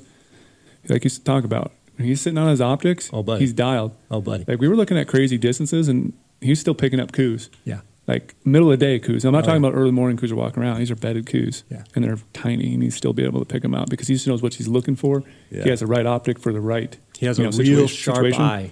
He can And pick he them has out. he has a really good ability to stay really focused and kind of like, I talk about laser focused. Like sometimes I think glassers, you get those people that are just like OCD, like you think they would not be good, but they're almost like they are focused in their binos. I could use a little bit of that. I've been known to just like quick once Give a over. quick Nope, scan, no. nothing there. What is your process for glassing? Do you have any tips or tricks for glassing? Like, Yeah, for sure. I'm a real proponent of getting as low to the ground as you possibly can, staying as still as you possibly can. The reason for that is stability, lack of vibration, being able to provide your eye with the ability to not have things going on outside of it. You've seen the eye cups, you've seen the shirt over the head, all of that's great, but getting low to the ground, reducing vibration as much as possible. From the tripods we used to use to the tripods now, I tend to go with a little bit heavier tripod than maybe some people, just because I'm not willing to give up some weight. I want the stability. I think the more stable you can be, the more you will see, because my eyes, I guess I can only speak for my eyes are more comfortable. They're not straining. There's no vibration. I'm getting as low as I can. People ask, do you like stools? They're okay if you're more comfortable on a stool, okay? If that will allow you to sit there and glass longer, okay. I like a pad, sit on a pad and get as low as you can. Don't extend the legs as much as possible. Try not to use the center post. Not that you can't use the center post, and there's times when maybe you can just pop it up and you need to, get a little bit of elevation, but I would use the legs when you can, use the center post as a last option. Some of the best glassers I've been around sit. Some of the best glassers I've been around, they don't like to sit with other people. They like to sit off by themselves, and they like to focus. Very rarely, we talk about that competitive sitting with your buddy. Very rarely do I glass with someone. Most of the time, like when Dar and I go hunt, he goes there, I go there. We don't want to be next to each other because we figure we can cover twice as much ground splitting up. Okay? And I feel like when you're glassing with a group of 8 people, you're not really focusing. And I think to be a great glasser, the best ones I've been around have a great ability to sit and focus for hours at a time. Yeah. I think that's the key. I've talked a lot about that when I'm talking with Cody, but I described it as like, it's the mental side of glassing. Absolutely. It literally is. Like if you're sitting there having a conversation, if you're having a conversation back and forth, I'm not focusing on the task at hand. I'm literally not. You might think you're glassing, but you're not glassing as effectively. You're just kind of scanning. If you're thinking about what I'm going to eat that night at camp or what's family doing back at home, your job is to find an animal. That's right. You need to be laser focused, like you said earlier, the mental side of glassing. That's why I like to glass away from people as well. Like zoning in at the task. Yeah. And glass like your life depends on it. Mm-hmm. I say that to people all the time. I also say, like, when you find an animal that you want to hunt, I go about it, I want to act like that animal can shoot back at me. And if you think about it like that, a lot of the things that you do will be different. Yeah, a lot more deliberate. I mean, hope they don't shoot back at us. But if you go at it like that, and I've never been in the military, my hat's off to the guys that are. Yeah. I think I probably would have been a pretty good guy in the military. I probably have that mind of like, they're going to be shooting at me. What do I need to do? That's kind of not glassing. That's more of a tactic of like, you know, I'm always thinking, if that thing could shoot at me, what would I do different? Oh, I'd probably be down on this side of the ridge. I probably wouldn't get up. I probably wouldn't clank the tripod leg, like a lot of things. That's a good tip. That is a good tip. That's a really good tip. It just shows me how bad I am at this, actually listening to you well, talk and, about it. and it's I'm funny always next to somebody. when we do these podcasts, it's funny how many different scenarios I'm playing through in my head as you're talking, and I'm thinking, oh yeah, I can think of this one overlook where I'm wildly uncomfortable, and I sit there for hours and hours, kind of, you know, one butt cheek on a rock and kind of cockeyed, trying to make, you know, the best of the setup that I've got. And I think if I'd have just taken 10 minutes to like set up a little bit better, you know, if I've got to build a little platform for me to sit down on, put a flat rock and just sit down and be comfortable, I'd be way more effective. Well, you're ahead of me. I'm next to people. I'm He's talking. already one ridge over. I'm standing. I'm, you know. Yeah, I'm just thinking of scenarios. But everybody has their own style, like a lot of things. One more thing I'll add on being successful, this comes from Coues deer hunting, is I always say, and archery hunters are going to scoff at this, but don't get within 300 yards of a deer you want to kill. If you find a deer that you want to kill, do not get inside of 300 yards of him. Stay outside. And on Coues deer specifically, if I can stay 400 yards from them, I can get away with a lot more than if I try and get to 150 yards. If you come Coues deer hunting with me, we have done something majorly wrong or something has gone awry if your shot is under 300 yards. Now, our terrain allows us to be further away, right? Because you've got the canyons and such. But it's one tip for like the guys that are going out on my DIY Coues hunts in Mexico. Try and stay at least 300 yards away from that animal, and you will be more successful at actually harvesting them. I completely agree with that. And being an archery hunter trail, you're the same way. We've talked about this. I would prefer to be like 50, 60 yards out with a bow. Oh, you can you get away with drawing, settling. It's a lot calmer. I know it's a further shot, and a lot of people, you know, effective range, whatever you want to get into. But when you get into that 20 or even like under 30, there's so much pressure on the animal that the animal feels. Absolutely. Things are chaotic. You feel more chaotic. When you breathe in, you they rush. feel it. Like things are rushed. Things are. Your shooting lanes are smaller, everything's tighter, everything has to be that much more perfect. When you're 50, 60 yards, you have that little bit buffer. You just have that Cushion. little bit. So if I ever could pick like where I want to be on an animal with a bow in my hand, I want 60 yards. And so that's where I mean, wanna be. it's the same principle with a rifle or with a bow. You have that cushion area. Yeah. You probably also have that with different animals. Maybe an antelope or a mule deer, you're going to treat a little bit different. You want a cushion to be a little bit different. Yeah. I think that comes with experience where you kind of know, Yeah. I've pushed my limit and spooked them so many times, I'm going to stay like right I've here. been in tight where things are great, but things get chaotic because then in your mind you're like, I'm too tight. It has to happen now because we're too close. And you almost like press it has it. to happen. Yeah. Yeah. So you almost force it. Where 60, you're like, I'll wait until the next shooting lane, or I'll wait until he truly stops, or I'll wait. You know, you just have that little bit of pressure off of you with that little bit of buffer. And gun hunting's the same way. 100% the same Like way. gun hunting's entirely the same way. Trying to get in under 200 yards with a gun, why? Yeah. Like now you're in too tight. Yeah, and a lot of times now you're in too tight, and now you're going to have to take a shot that might result in a bad shot. Exactly. Rather than be out a little ways where they have no idea you're there. Truly focused, truly. Our goal up. is to kill them. Yeah. If we find something and we say that's our buck, Yeah. our goal is to get that animal. Yeah. And I know the other thing, sorry to cut you off, Brady, fucking just pulled the trail on you. Got him. I'm guilty of it though too, all the time. But the other thing though too is, now I forgot what I was going to say. This is great. My bad. This is great. Now Brady, you'll remember. No, yeah, I just felt bad about that. That's all right.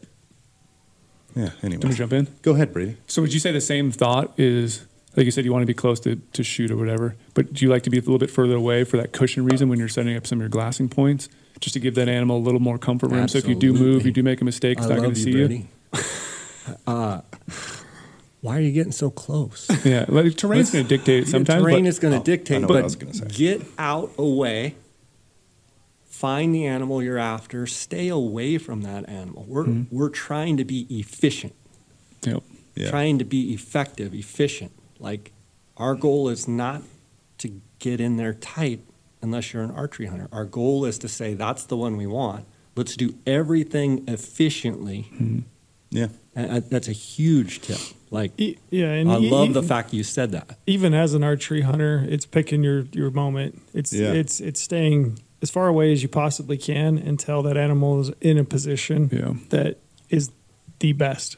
I think opportunity. some of the best rifle hunters are people that cut their teeth on archery. They think like an archer hunter. Mm-hmm.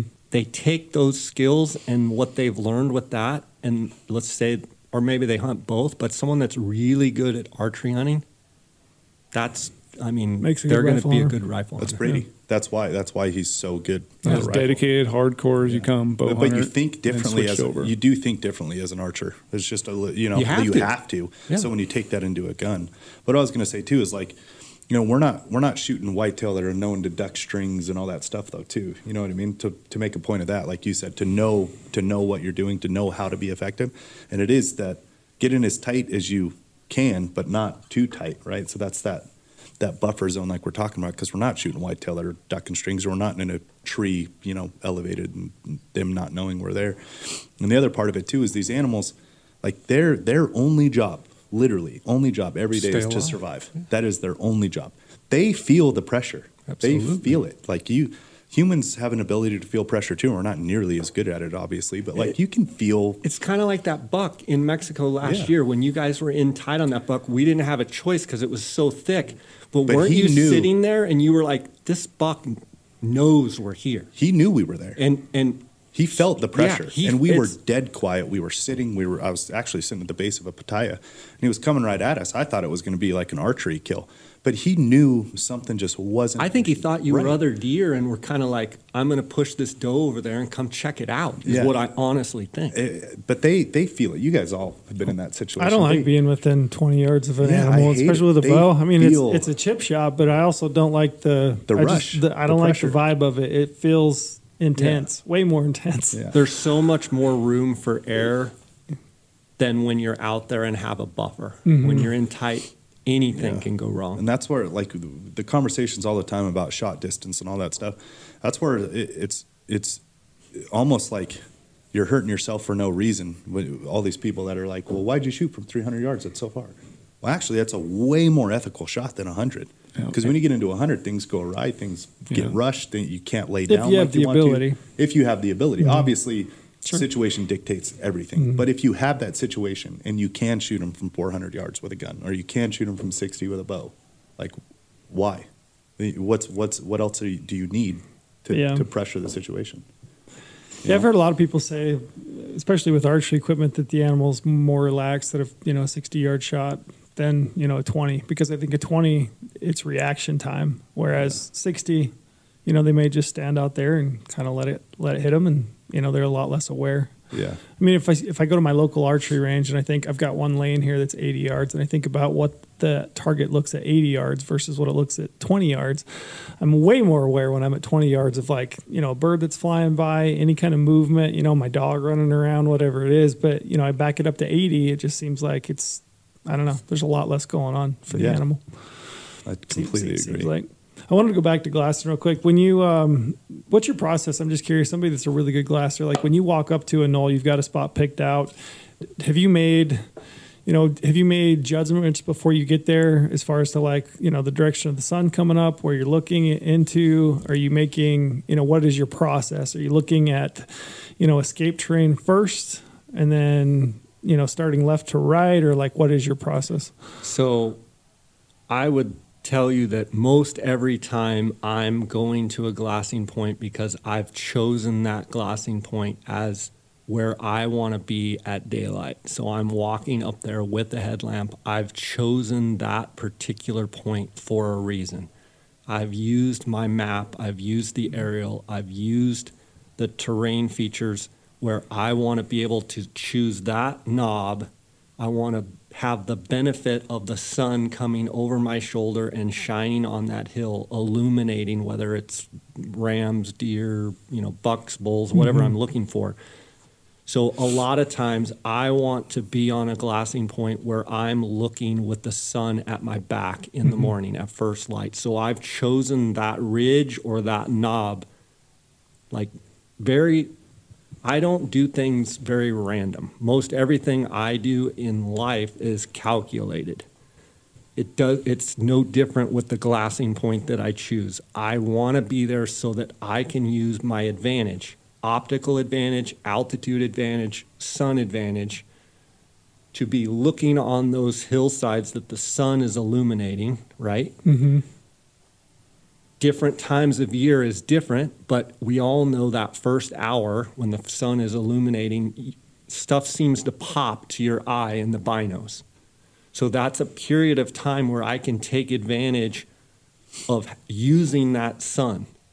But then being a Coues deer hunter has really taught me this, that depending on early season to late season, but all of the time of the year, the Coues deer is going to be in the sun first hour, depending on how hot it is. Their next focus, they've been feeding, they've been chasing does. They're all thinking, where am I going to go bed up? Where am I going to get shade?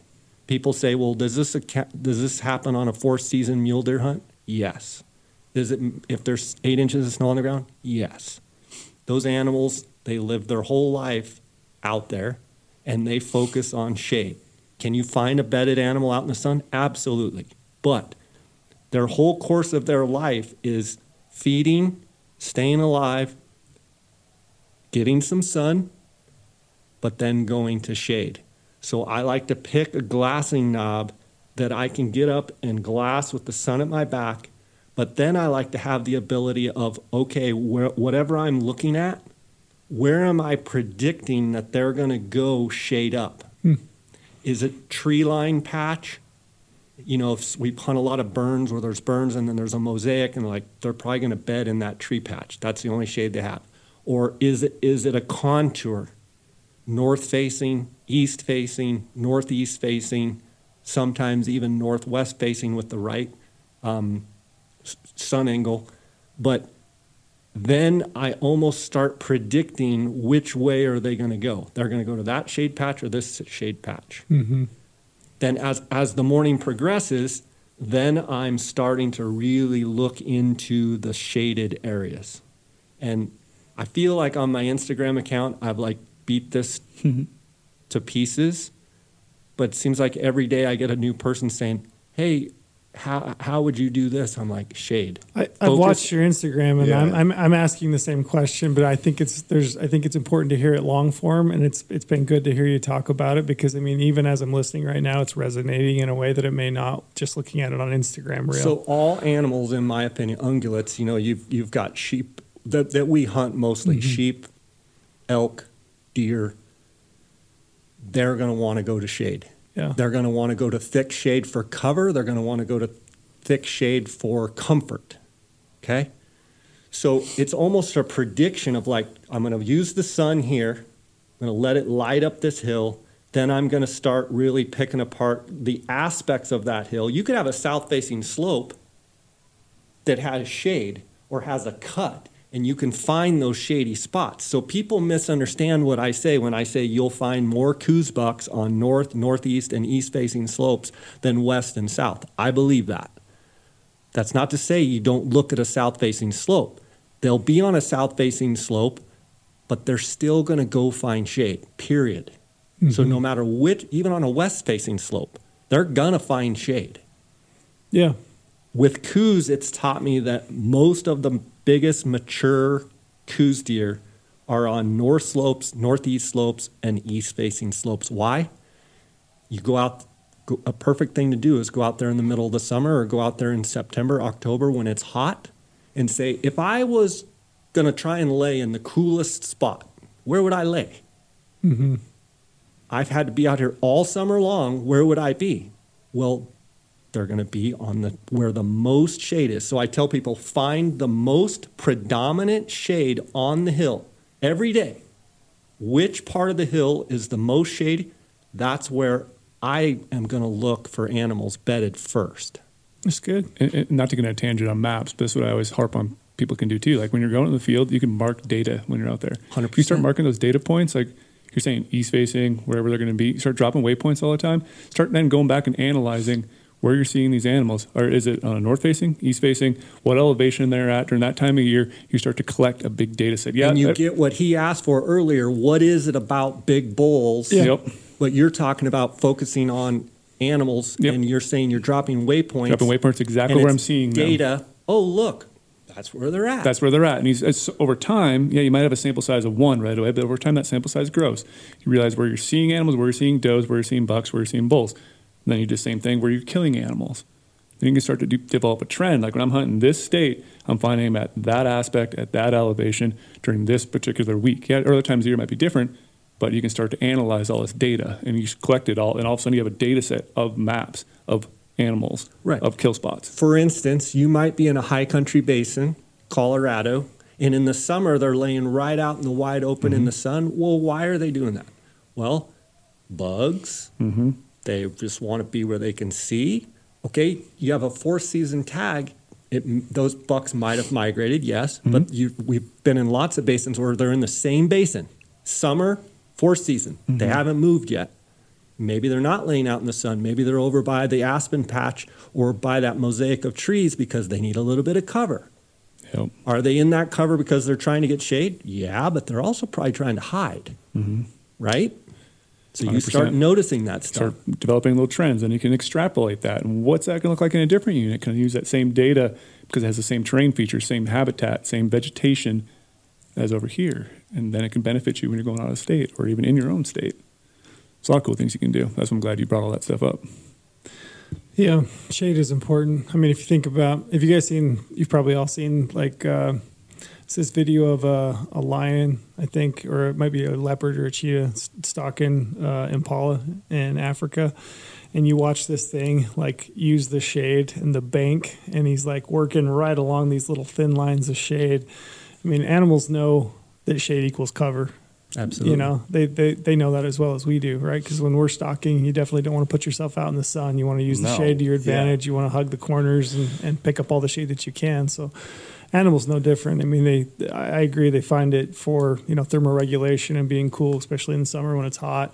But they also use a lot just for cover because they know that they're going to blend in. Instinct. Yeah. It's fun to me when I am able to talk with the hunters either through Instagram or through my podcast or just people that come hunt with me, and guys that have hunted a long time, and I'm like, I'm focusing on shade, and they kind of look at me and they're like, we're talking accomplished hunters. They're like, I never really thought of it like that. I just sit down to glass and just whatever I see, and I'm like, that's great, but you can take it to a whole nother level, and like what Brady's saying with these data points, like I've got data points in here too of like I've learned where they're going to be. Yeah. And I think all of us, with all of our experiences, we kind of put away, but it's fun to kind of have people that have hunted a long time. They're like, I never really thought to really focus on shade. Yeah. And then they send you a message of like, Jay, I found a big buck, mature big buck, and he was in the shade. Yeah. I don't do the data and stuff like Brady does, but more over time, like in the back of my head, I've come to realize topography that looks good, which way are they going to be using the mountain to go to shade? So in the past, I've always thought that I don't necessarily have a way of glassing, but I do. It's what looks good to me topographically of how they would funnel into a piece of shade. So I do focus on shade, and I focus on like the pieces that look like they would use very easily to just duck into a piece of shade. That's what I've always done, which essentially is a data set in my head. You've developed a search image for what Yeah, you're looking for. I look at a hill and I'm like, oh, that looks like a But great little that's also feed path building into shade. confidence. You've picked those things up and probably had success seeing the animal you're looking for. So your brain registers that, like, that's confidence saying, looks good. That Shade, looks good to me. Funnel. Yeah. Right Now you develop intuition. Exactly. But for those that maybe haven't really thought about it, I get messages, I'm sure you do all the time. How do I find them? Well, we'll go out and glass. Well, what does that mean? Yeah, what does that mean? What am I looking at? Well, and you asked too, like when you go up to a glassing point, I didn't really hit it. Like, am I focusing on if I'm getting to that glassing point, if I potentially spook something, where am I going to see them? Like escape routes, do I hit them with my chest binos and, just kind of hit it real fast and then kind of sneak in? It's typically what I do. I'll get to a spot and I'll kind of just like, is there anything out in the open, anything easy, anything that should be right here? Okay, no. I kind of slink along and try and set up my tripod. And then what do I do from there? Left or right, you ask all that. I'm looking where the sun is hitting the hill first, getting the most light to my eye. What can I pick up? Anything moving. At first light, I'm scanning. I'm moving quick. I'm scanning what you're saying, places where you've identified as that's a saddle, places where you've seen them before, like that looks good. Yeah. When I first sit down for probably the first 30 minutes, I'm looking at the high probability spots. And I'm looking at where I've learned I see the most, and I'm not going slow. Dar, my hunt partner, is one of the best glassers I've ever been around. He has the amazing ability to glass super slow, and he has an amazing ability to pan. Sorry, keep hitting that. Scanning, hard, left, right, left, up, down. Do I have a left, right? No. I'm just basically sweeping. Picture like a paintbrush. I'm just sweeping, scanning, looking at saddles, looking here. I'm kind of shotgunning.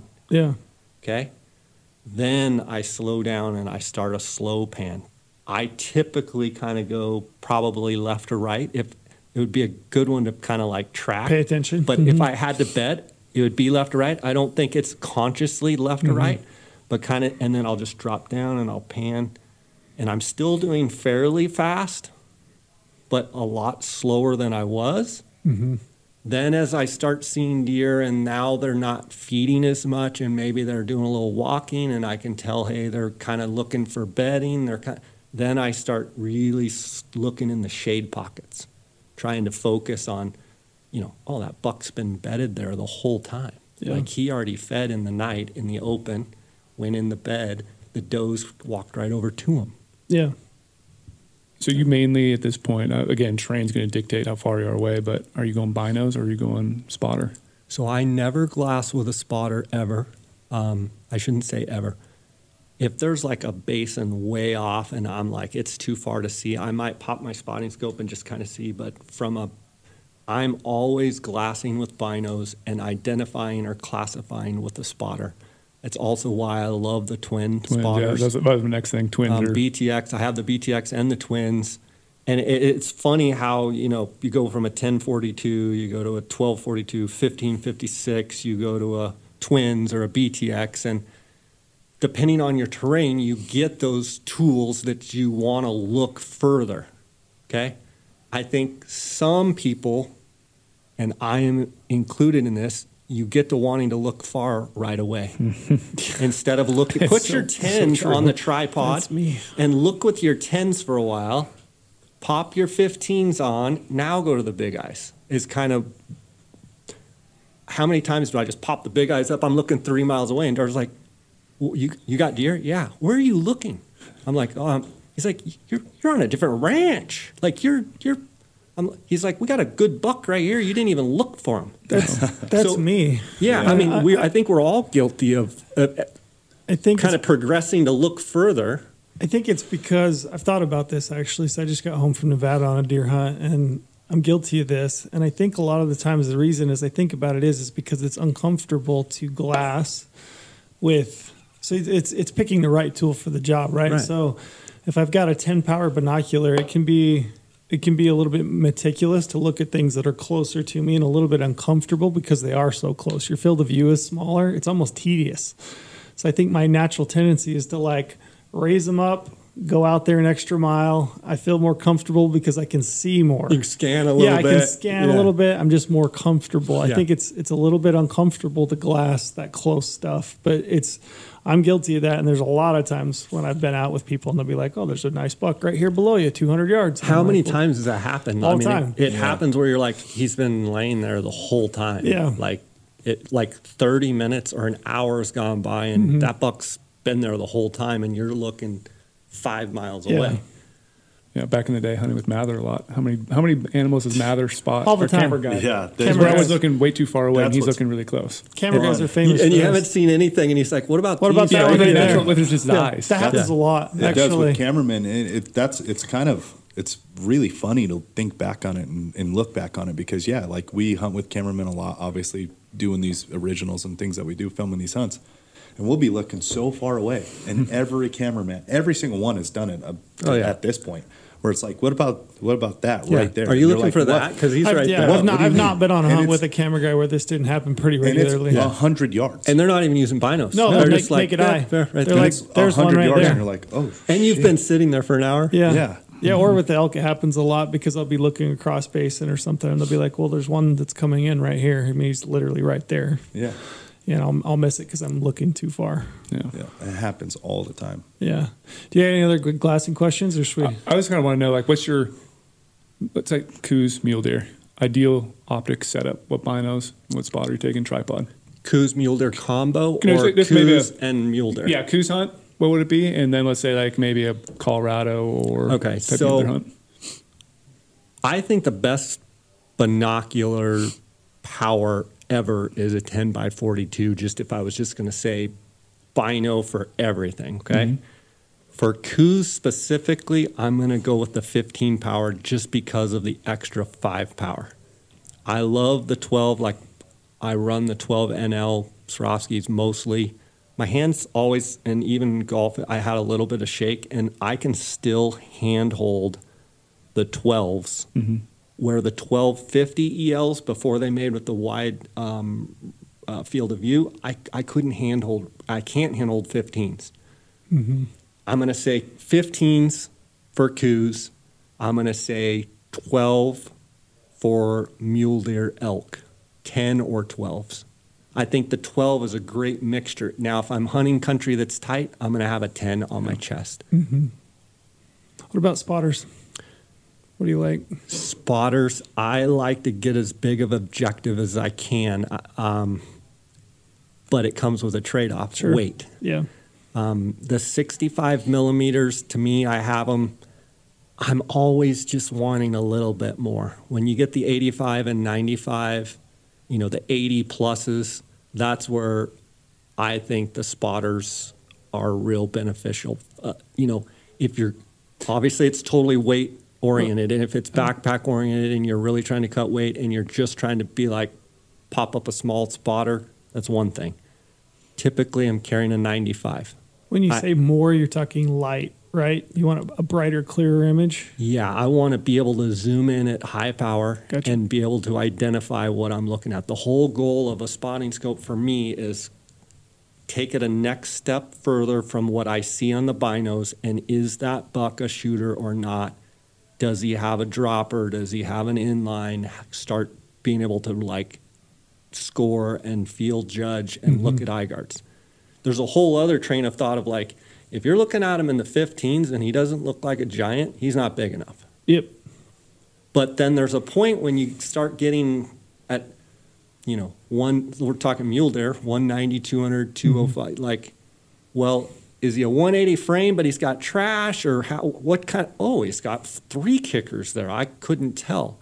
So that's where the spot air game, I want to be able to zoom in and hold that image as clear as possible. The technology from when I started, like, I think if I added all of you guys' age up, you might be to how old I am. Oh, I don't know. But right now, it's an amazing time to be a consumer because of all the companies that are continually pushing the envelope in all aspects, not only the binos, spotters, range-finding binoculars, image stabilized. I mean, what a time to be doing what we're doing. Whereas way back when I started, you didn't have near the options that we have now. It's exciting to me to know that a young guy can pick up the sport and probably shorten that curve a lot more than, say, if he's using the spotting scope that I used 30 years ago. Right? Yeah. That's awesome. Yeah. Yeah, absolutely. Yeah. Glassy, you good? We can move on, Trail. You sure? Thanks for asking. You all right? You all right? Yeah, I'm good. Yeah. One thing I wanted to ask you, because I think one thing that's coming through pretty clear to me in talking with you, and I've known you a little bit, but you seem to be a very analytical person. You look at things very analytically. You're picking things apart. You seem to have a formula for the way that you do things. One of the things that you've done quite a bit on social media is you seem to have like a way of breaking down or estimating score of an animal on the hoof. And I wanted if you'd be willing to like talk about, some of those things that you're looking for, whether it's a bull elk, it's a mule deer, Coues deer, and some of those formulas that you've kind of worked out and how you use those to estimate score on the hoof. Sure. I think first and foremost, I will say I've gotten some criticism, and I think it's warranted, of being someone that is too analytical and that is maybe placed too much emphasis on score. My answer to those people always is, in everything I do, I want to be credible. And I don't know many people that don't, right? I probably take it to another level of like, the worst thing someone could say is Jay is not credible, or Jay didn't do what he said he was going to do, or Jay didn't come through, or that would kill me. Like if people say I'm a dirtbag or whatever they want to say, that's fine. But to say that I didn't, follow through or I wasn't credible. So I think my desire to want to be able to classify animals and judge animals comes from the fact of I want not only me, but I want people to be able to look at animals and have conversations with their buddies and say it was a 180 class buck, or it was a 400-inch bull, or a 350 bull, or a 300-inch bull. Not from a standpoint of like that elk is better than this 5x6 that will never be 400 inches. More from a standpoint of like, I believe we all as hunters owe other hunters and history of our sport. We owe it to those animals and those prior hunters that have harvested things to be able to accurately talk about, I saw a 210-inch deer. Well, if you killed one 40 years ago that's 210 inches and the deer's really, that you're saying you saw is really 170, in my mind, you're almost doing a disservice to that historical animal that was killed. That's kind of a long story to kind of preface. So I kind of really enjoyed over the years kind of diving in and trying to figure out what makes a certain animal score what he does. Yeah. And being an analytical mind, it was kind of easy for me to say, what is the largest percentage of score on a bull elk? What is the largest percentage of score on a mule deer? Like, what am I looking for? If I'm trying to kill the biggest, most mature animal, whatever I'm looking for, you would think that we need to be able to say, how do we get there? How does that buck, I was just in your office and there's all these giant bucks and antelope and all these things. What makes one different than the other? I value each animal, but I also want to say those antlers on their head or those horns on their head, what makes them different than others historically? Mm-hmm. Which is okay. It's a value. I mean, this goes back to this. I could get up on my high horse again. It's a value. It's a talking point. It's historically, we've had a Boone and Crockett Club. We've got Pope and Young Club. It's part of history of part hunting. of history, right? And a lot of people sometimes they see this guess the score stuff. They see that and they don't get to hear my speech of like, I really value an animal that you shot, an animal that you shot, an animal that you shot. That might make Boone and Crockett. Every animal has a story, whether it's a 2-point or a giant, but those animals that are exceptional, we should value them because someday we may not be talking about hunting like we are now. I think anybody that says that they don't value that animal is lying to themselves. Yes. Are they not? Right. I mean, isn't that like innately in hunting? You look at Bambi. Go to Bambi. What was Bambi's dad? He wasn't a 2-year-old. You know what I'm saying? Baby. He wasn't I've seen the memes, he was 185 inch, 5x4 or whatever, but like he wasn't a 2-year-old buck. I mean, a 2-year-old buck can do the breeding, right? Why wasn't Bambi's dad a 2-year-old buck? But people like big animals. They like big antlers. It's impressive. It's interesting, and I don't. I really bugs me that I think we get so hung up on that somebody can't talk about score. It's not that you don't. I mean, I know that you don't talk about score just because it's like if it doesn't score this, it's not worth anything. It's a value. It's a value. It's a classification of how does it rank with other animals historically, sure. And not who killed it, not who should get the glory. It's the way I look at it. It's one of God's animals, and they should be held on a pedestal. Yeah, that's a special animal, and as they get big, they're special. And I think there will be a time, maybe not in my lifetime, maybe not in your lifetime, but your kids, I don't have kids, lifetime, there will be a time when those animals, someday they're saying, remember when they used to look like that? Mm-hmm. No, I've never seen anything like that. So I take it a step further thinking it's important. Go back. With that, I started trying to look at percentage of score with a bull elk, with a coos, with a mule deer, with a sheep. What is it about that animal that makes it score what it does? Mm-hmm. Sheep 60% is mass. You've got mule deer, you've got 44% is tine length. You've got elk in the 40% tine length. Tine length. Tine length seemed on the deer and elk always came back to tine length. Mm-hmm. Forks and tine length, okay? What are forks? What are tine length?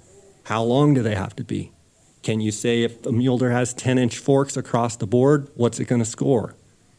So that's where I started to try and build, like, if you will, with the coos, with the elk, with the sheep, with all of it, like classifications, categories. And then what I try and do is train my own eye, whether in the field or looking at a video, to say, how much does that score? How much does that score? How much does that score? From a guiding and outfitting standpoint, I want to be able to say that's a 100-inch coos. It's a 110-inch coos. That doesn't mean you're going to go over and score it. It's going to be 100 inches and 110 inches. I'm getting as close as I possibly can. We've all had the guys around hunting camp or whatever that say, I saw a 400-inch bull. And you're like, really? How long were his tines? I couldn't tell you. How long were his main beams? Couldn't tell you. How wide? Couldn't tell you. Yeah. So, what tips and tricks do you have for estimating, like on the hoof? It's like if you see a bull elk and you're looking at main beam length, how do you tell the difference between a bull that's got 60-inch beams and one that's got 45? Okay, so when the bull's head is down, right, a mature bull elk. Now, one of the hard parts with all the animals is at different places where they're at, they have different body sizes. So body size, for anybody out there listening, you have to be able to kind of have a benchmark of body size of where you're at, right? Because we've all seen bulls that weigh 200 pounds more than over in this area where they're 200 pounds lighter, or a mule deer that's 100-pound difference. Those body sizes, ear sizes, all those anatomical characteristics, measurements can screw you up. Yeah. body size. How many times has someone shot a lone ram that's all by themselves? They think is a giant, and they get up there and they realize it's a small little bodied ram, and he looks big, but he's not. Mm-hmm.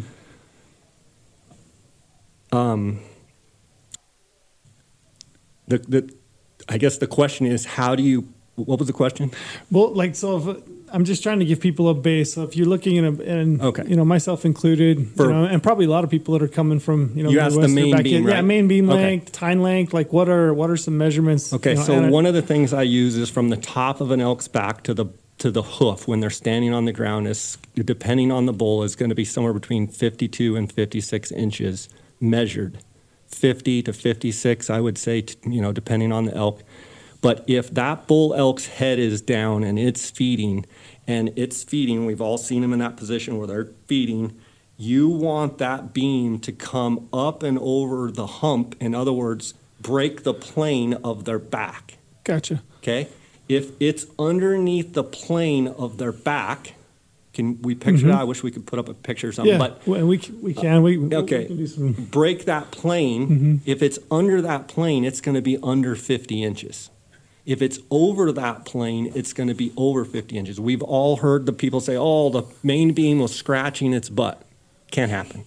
Never happened in the history of the world. Like, even the longest beams out there, 65 inches, like, it gets right back to, like, the haunches. But never can, if they turn their head all the way back and do that, but, like, just a bull elk tilting his head back is not going to happen. But I use anatomical characteristics to break down. I use the tip of the nose to the burr. Okay. Typically, from what I've measured, is 16 inches. So when you know that measurement from the burr to the tip of the nose, if you know that measurement, when they're turned to the side, you can kind of measure with your eye, okay, that to there is 16, right? So take that point to the tip. Is it longer than that? Yeah, it's longer and it tips up, okay? Okay, maybe that's 17, maybe that's 18. Gotcha. In general, like, on a bull elk, point length is everything. Mm-hmm. In order for a big bull to be big, the percentage of score is point length, main beam, mass, and spread. Spread is the least percentage-wise important factor of a bull elk score. Point length is the majority, okay? So long points. If you're looking for bull elk, you want long points. Mm-hmm. You want as many points as possible because point length is your number one. Then you want long beams. Then you want mass. Then you want spread. Spread on mule deer, spread on coos, spread on elk is the last thing that I'm concerned about. Now, with that being said, if you have a wide buck or a wide bull, that's also making the beams. If the beams wrap and come around and they come out and you get a lot of distance and they're wide, you're also building space. Gotcha.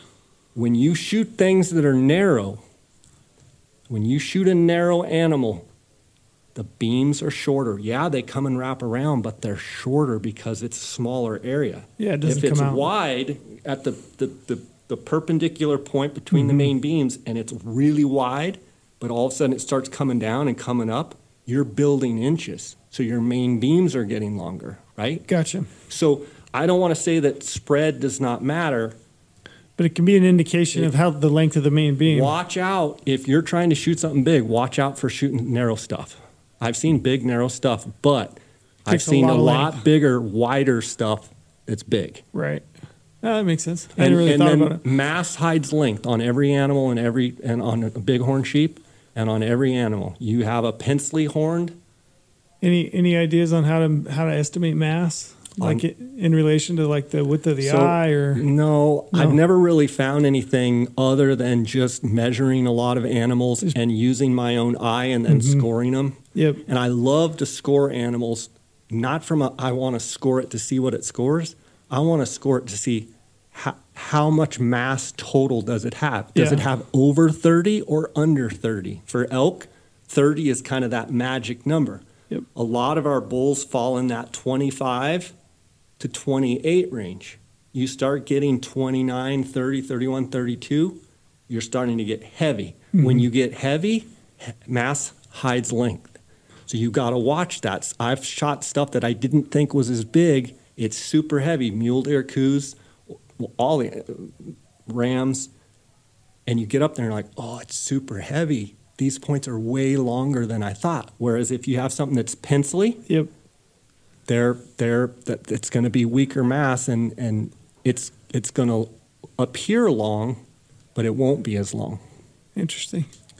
So you don't know this, Jay. I've never told you this, but you had that muzzleloader elk tag this year. We're talking about scoring, talking about your scoring videos. So right here, people won't be able to see it, but I can show them. These are all your videos. I have them screenshotted. I have every little tidbit of information I thought was valuable. I can sit here and just keep scrolling. I have a folder dedicated all the animals. All the animals. I have the mule deer ones. I have elk ones. And so all the little highlight points, I would screenshot that. And then when I was out there scouting this summer, I was trying to test myself. Exactly. By looking at this on my phone because I thought that was so valuable. I obviously can't take Instagram offline, but I could screenshot little bits, put it in a folder, so it helped me learn. That's awesome. That is so. All that stuff was very valuable. Years to me. ago, Every little for bit of Go it. Hunt, I wrote an article on elk scoring. I wrote an article on scoring bighorn sheep. I wrote an article for coos. I don't think I've done one for mule deer, but I felt like it was a real comprehensive article with great photos. And then that's kind of what I've tried to take to Instagram to try and help people get better. And I have had so many people on direct messages, not tons of comments, but privately say that what I'm doing on Instagram has helped them so much. And again, that's where I base off if what I'm doing is working. If I'm getting messages saying, Jay, I held off on this buck because of this, this, and this, and I shot this buck because of it. That to me is a win. It's a valuable service. And I thank you because it helped me a lot. Because I don't know anything about elk, but I had a special tag. Other than they're the greatest animal on the planet. Easy trail. Easy trail. I love it from the entertainment aspect. I love when you post the guess the scores and you just go into the comments and you realize how far apart It's people unbelievable. are. I mean, It's on mule deer it can be unbelievable. 60, 70 inches. It's unbelievable how far apart some of these people are on guess the score, and they are like dead serious about literally putting in their comments G1, G2 with this, that, like literal measurements, and they know what they're doing. But then you look at theirs as opposed to somebody else's, and it's 40 inches different. Yeah. I do think it's So funny funny to me. on those guess the scores, when we're out in the field, they're guessing way high. Yeah. But when their name is associated, if we didn't have the person's name, I guarantee you it would be. That's I think, funny. and it's okay. People are more conservative because their name is attached to it. They don't want to overscore it, which is fine. That's really a win. That's what I'm trying to do is make people more accurate. I just wish we could do it when a guy says, I saw a 400-inch bull. It's like, well, was he probably 350? I didn't think about that, but that's funny. The That's entertainment a good aspect point. is fantastic. Let me ask you. So if you're out on the landscape and you look at an animal, and you're trying to figure out what it scores, are you just studying that animal and then you're kind of going with your gut, or are you actually pulling out your phone and you're saying, okay, that G1 is this long, that G2 is this long, I think he's this wide, I think he has this much mass, and you're adding it up? So first I have what I call air judge. I probably stole that from someone. So it's not proprietary information, but I air judge. What is my eye? What's my guess? It's 180 class, 200 class, 390 class, whatever it is. Then that's when I use estimating actual measurements. So I literally on my phone, I used to I said I guided 20 years and back before phones like this, when we had, before that was flip phones. Before that, we didn't have phones. The good old days. Take us back. I would actually have, my hands would be covered where I'd carry a pen with me. And You write it on the back of your hand? I'd write G1, G2, G3. Yeah. Score. So I measure up the points. If it's a typical 6x6 and it looks generally the same, I could score one side. Then I got, I can add this, but a lot of times I'd write, add it up, double it. You can get in trouble when you double. Sure. Okay, because if you're off one way or another, especially if you're guessing too high and you doubled it, well, you just doubled it on both sides. Now your margin of error goes way up. Right. That's right.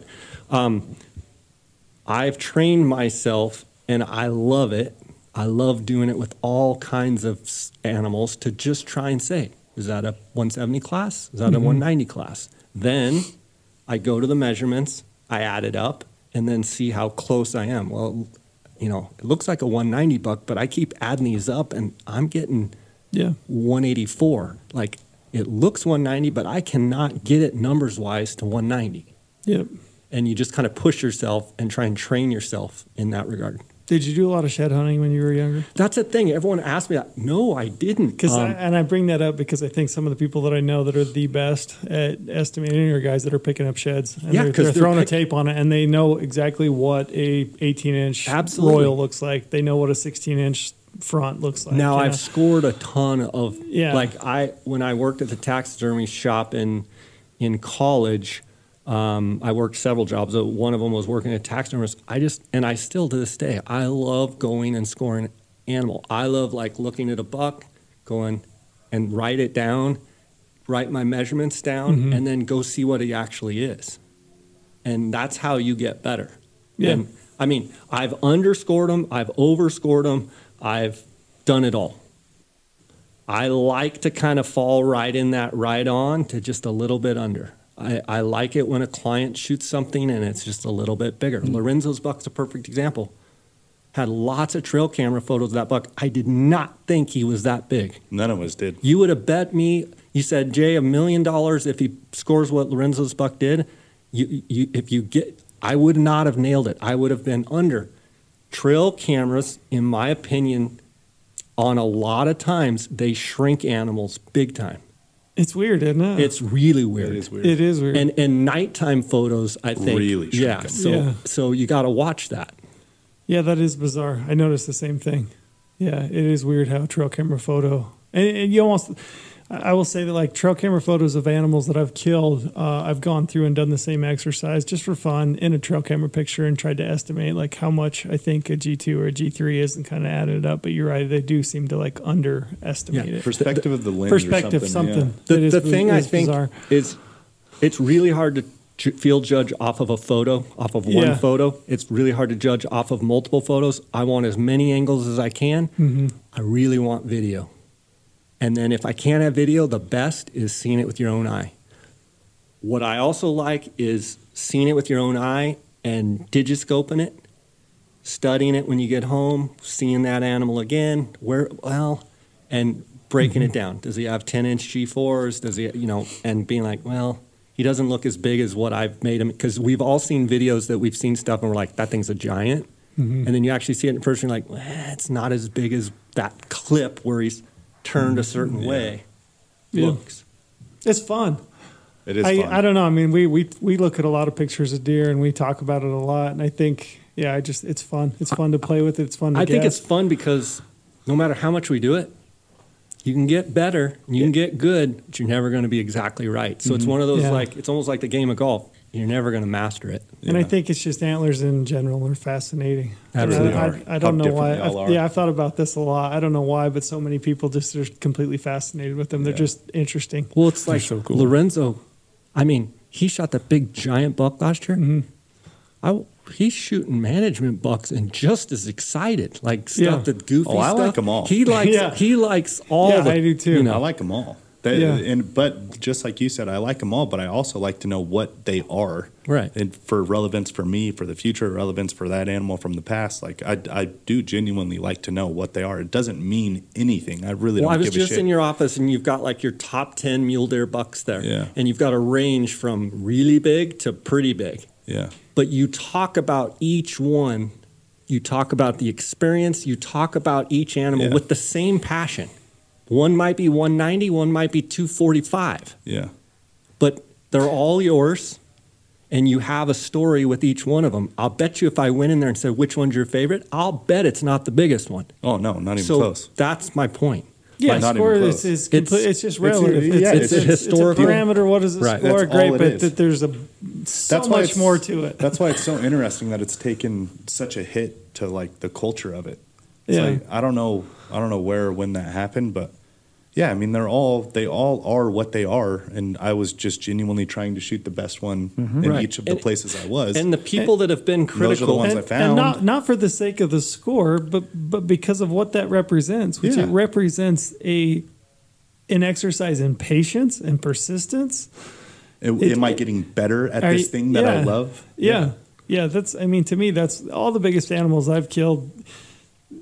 Score doesn't mean, I mean, I know what they score. I can tell you I've scored them, Yeah. but it doesn't really mean anything to me other than a number. But what really means a lot to me is that I focused in on that animal and I hunted got it that killed. animal and I got it killed. That's it. That's what it is for me. Yeah. And I mean, there's hands down, I will tell you, I mean, I've killed a lot of animals. I've killed cow elk. I've killed tons of animals.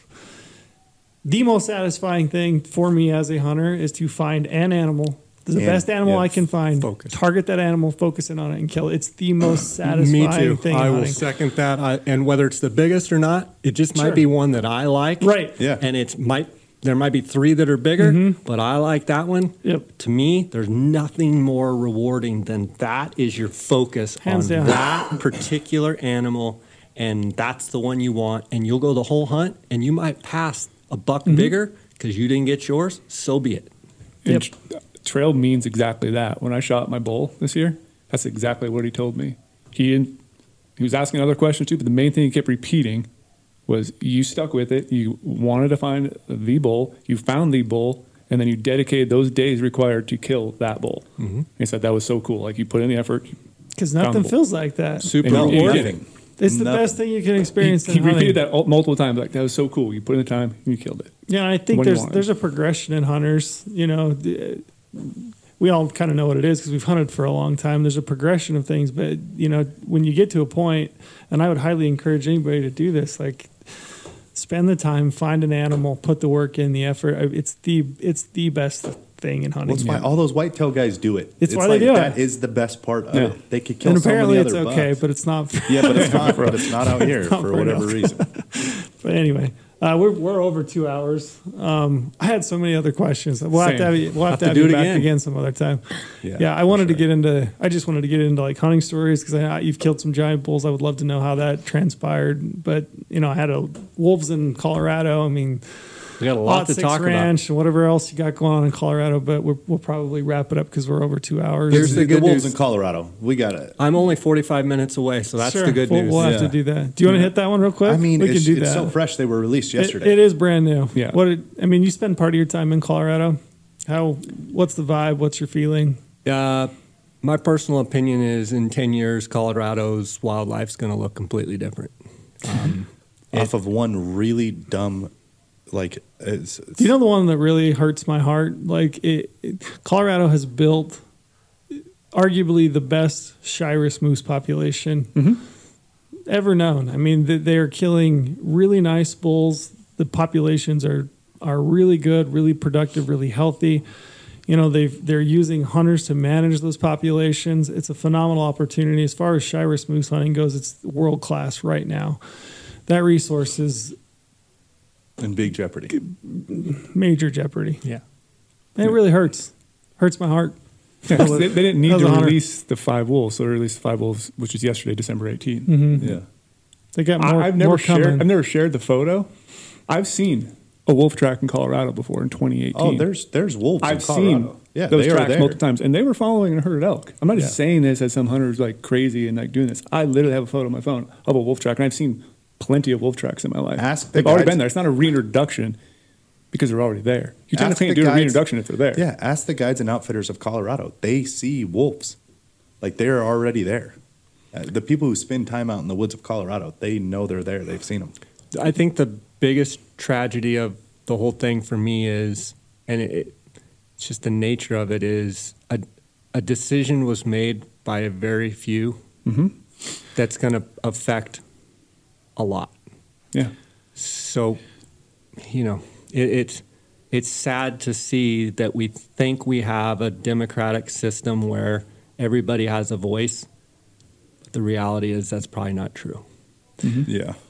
Yeah, it's I don't know. It's hard. It's hard to work through my head. I've done a lot of processing. Like as I was driving down, I was thinking about it a lot. I hate. It feels to me like the heritage of hunting as a tradition, hunting as an opportunity, as a, you know, quote unquote sport. It feels like it's being diminished and not just diminished in the number of people that are coming into it and being recruited, but also just diminished in the idea that it's a worthwhile pastime, that it's somehow antiquated, you know, that it's not of modern times. You know, we shouldn't be hunting anymore. Like, it feels to me like you've got some of these major metropolitan areas, whether it's the Wasatch Front, you know, or Denver, you know, Boulder. It almost feels like they're looking at hunting as like, this is this thing that should go away. You know, you guys, this tradition, this pastime shouldn't be passed on. It's outdated. You shouldn't be doing it. You know, we should return wolves to the landscape, and we should have these pristine ecosystems that existed prior to, you know, humans, and, you know, hunters shouldn't play a part in that. And that's what really bugs me.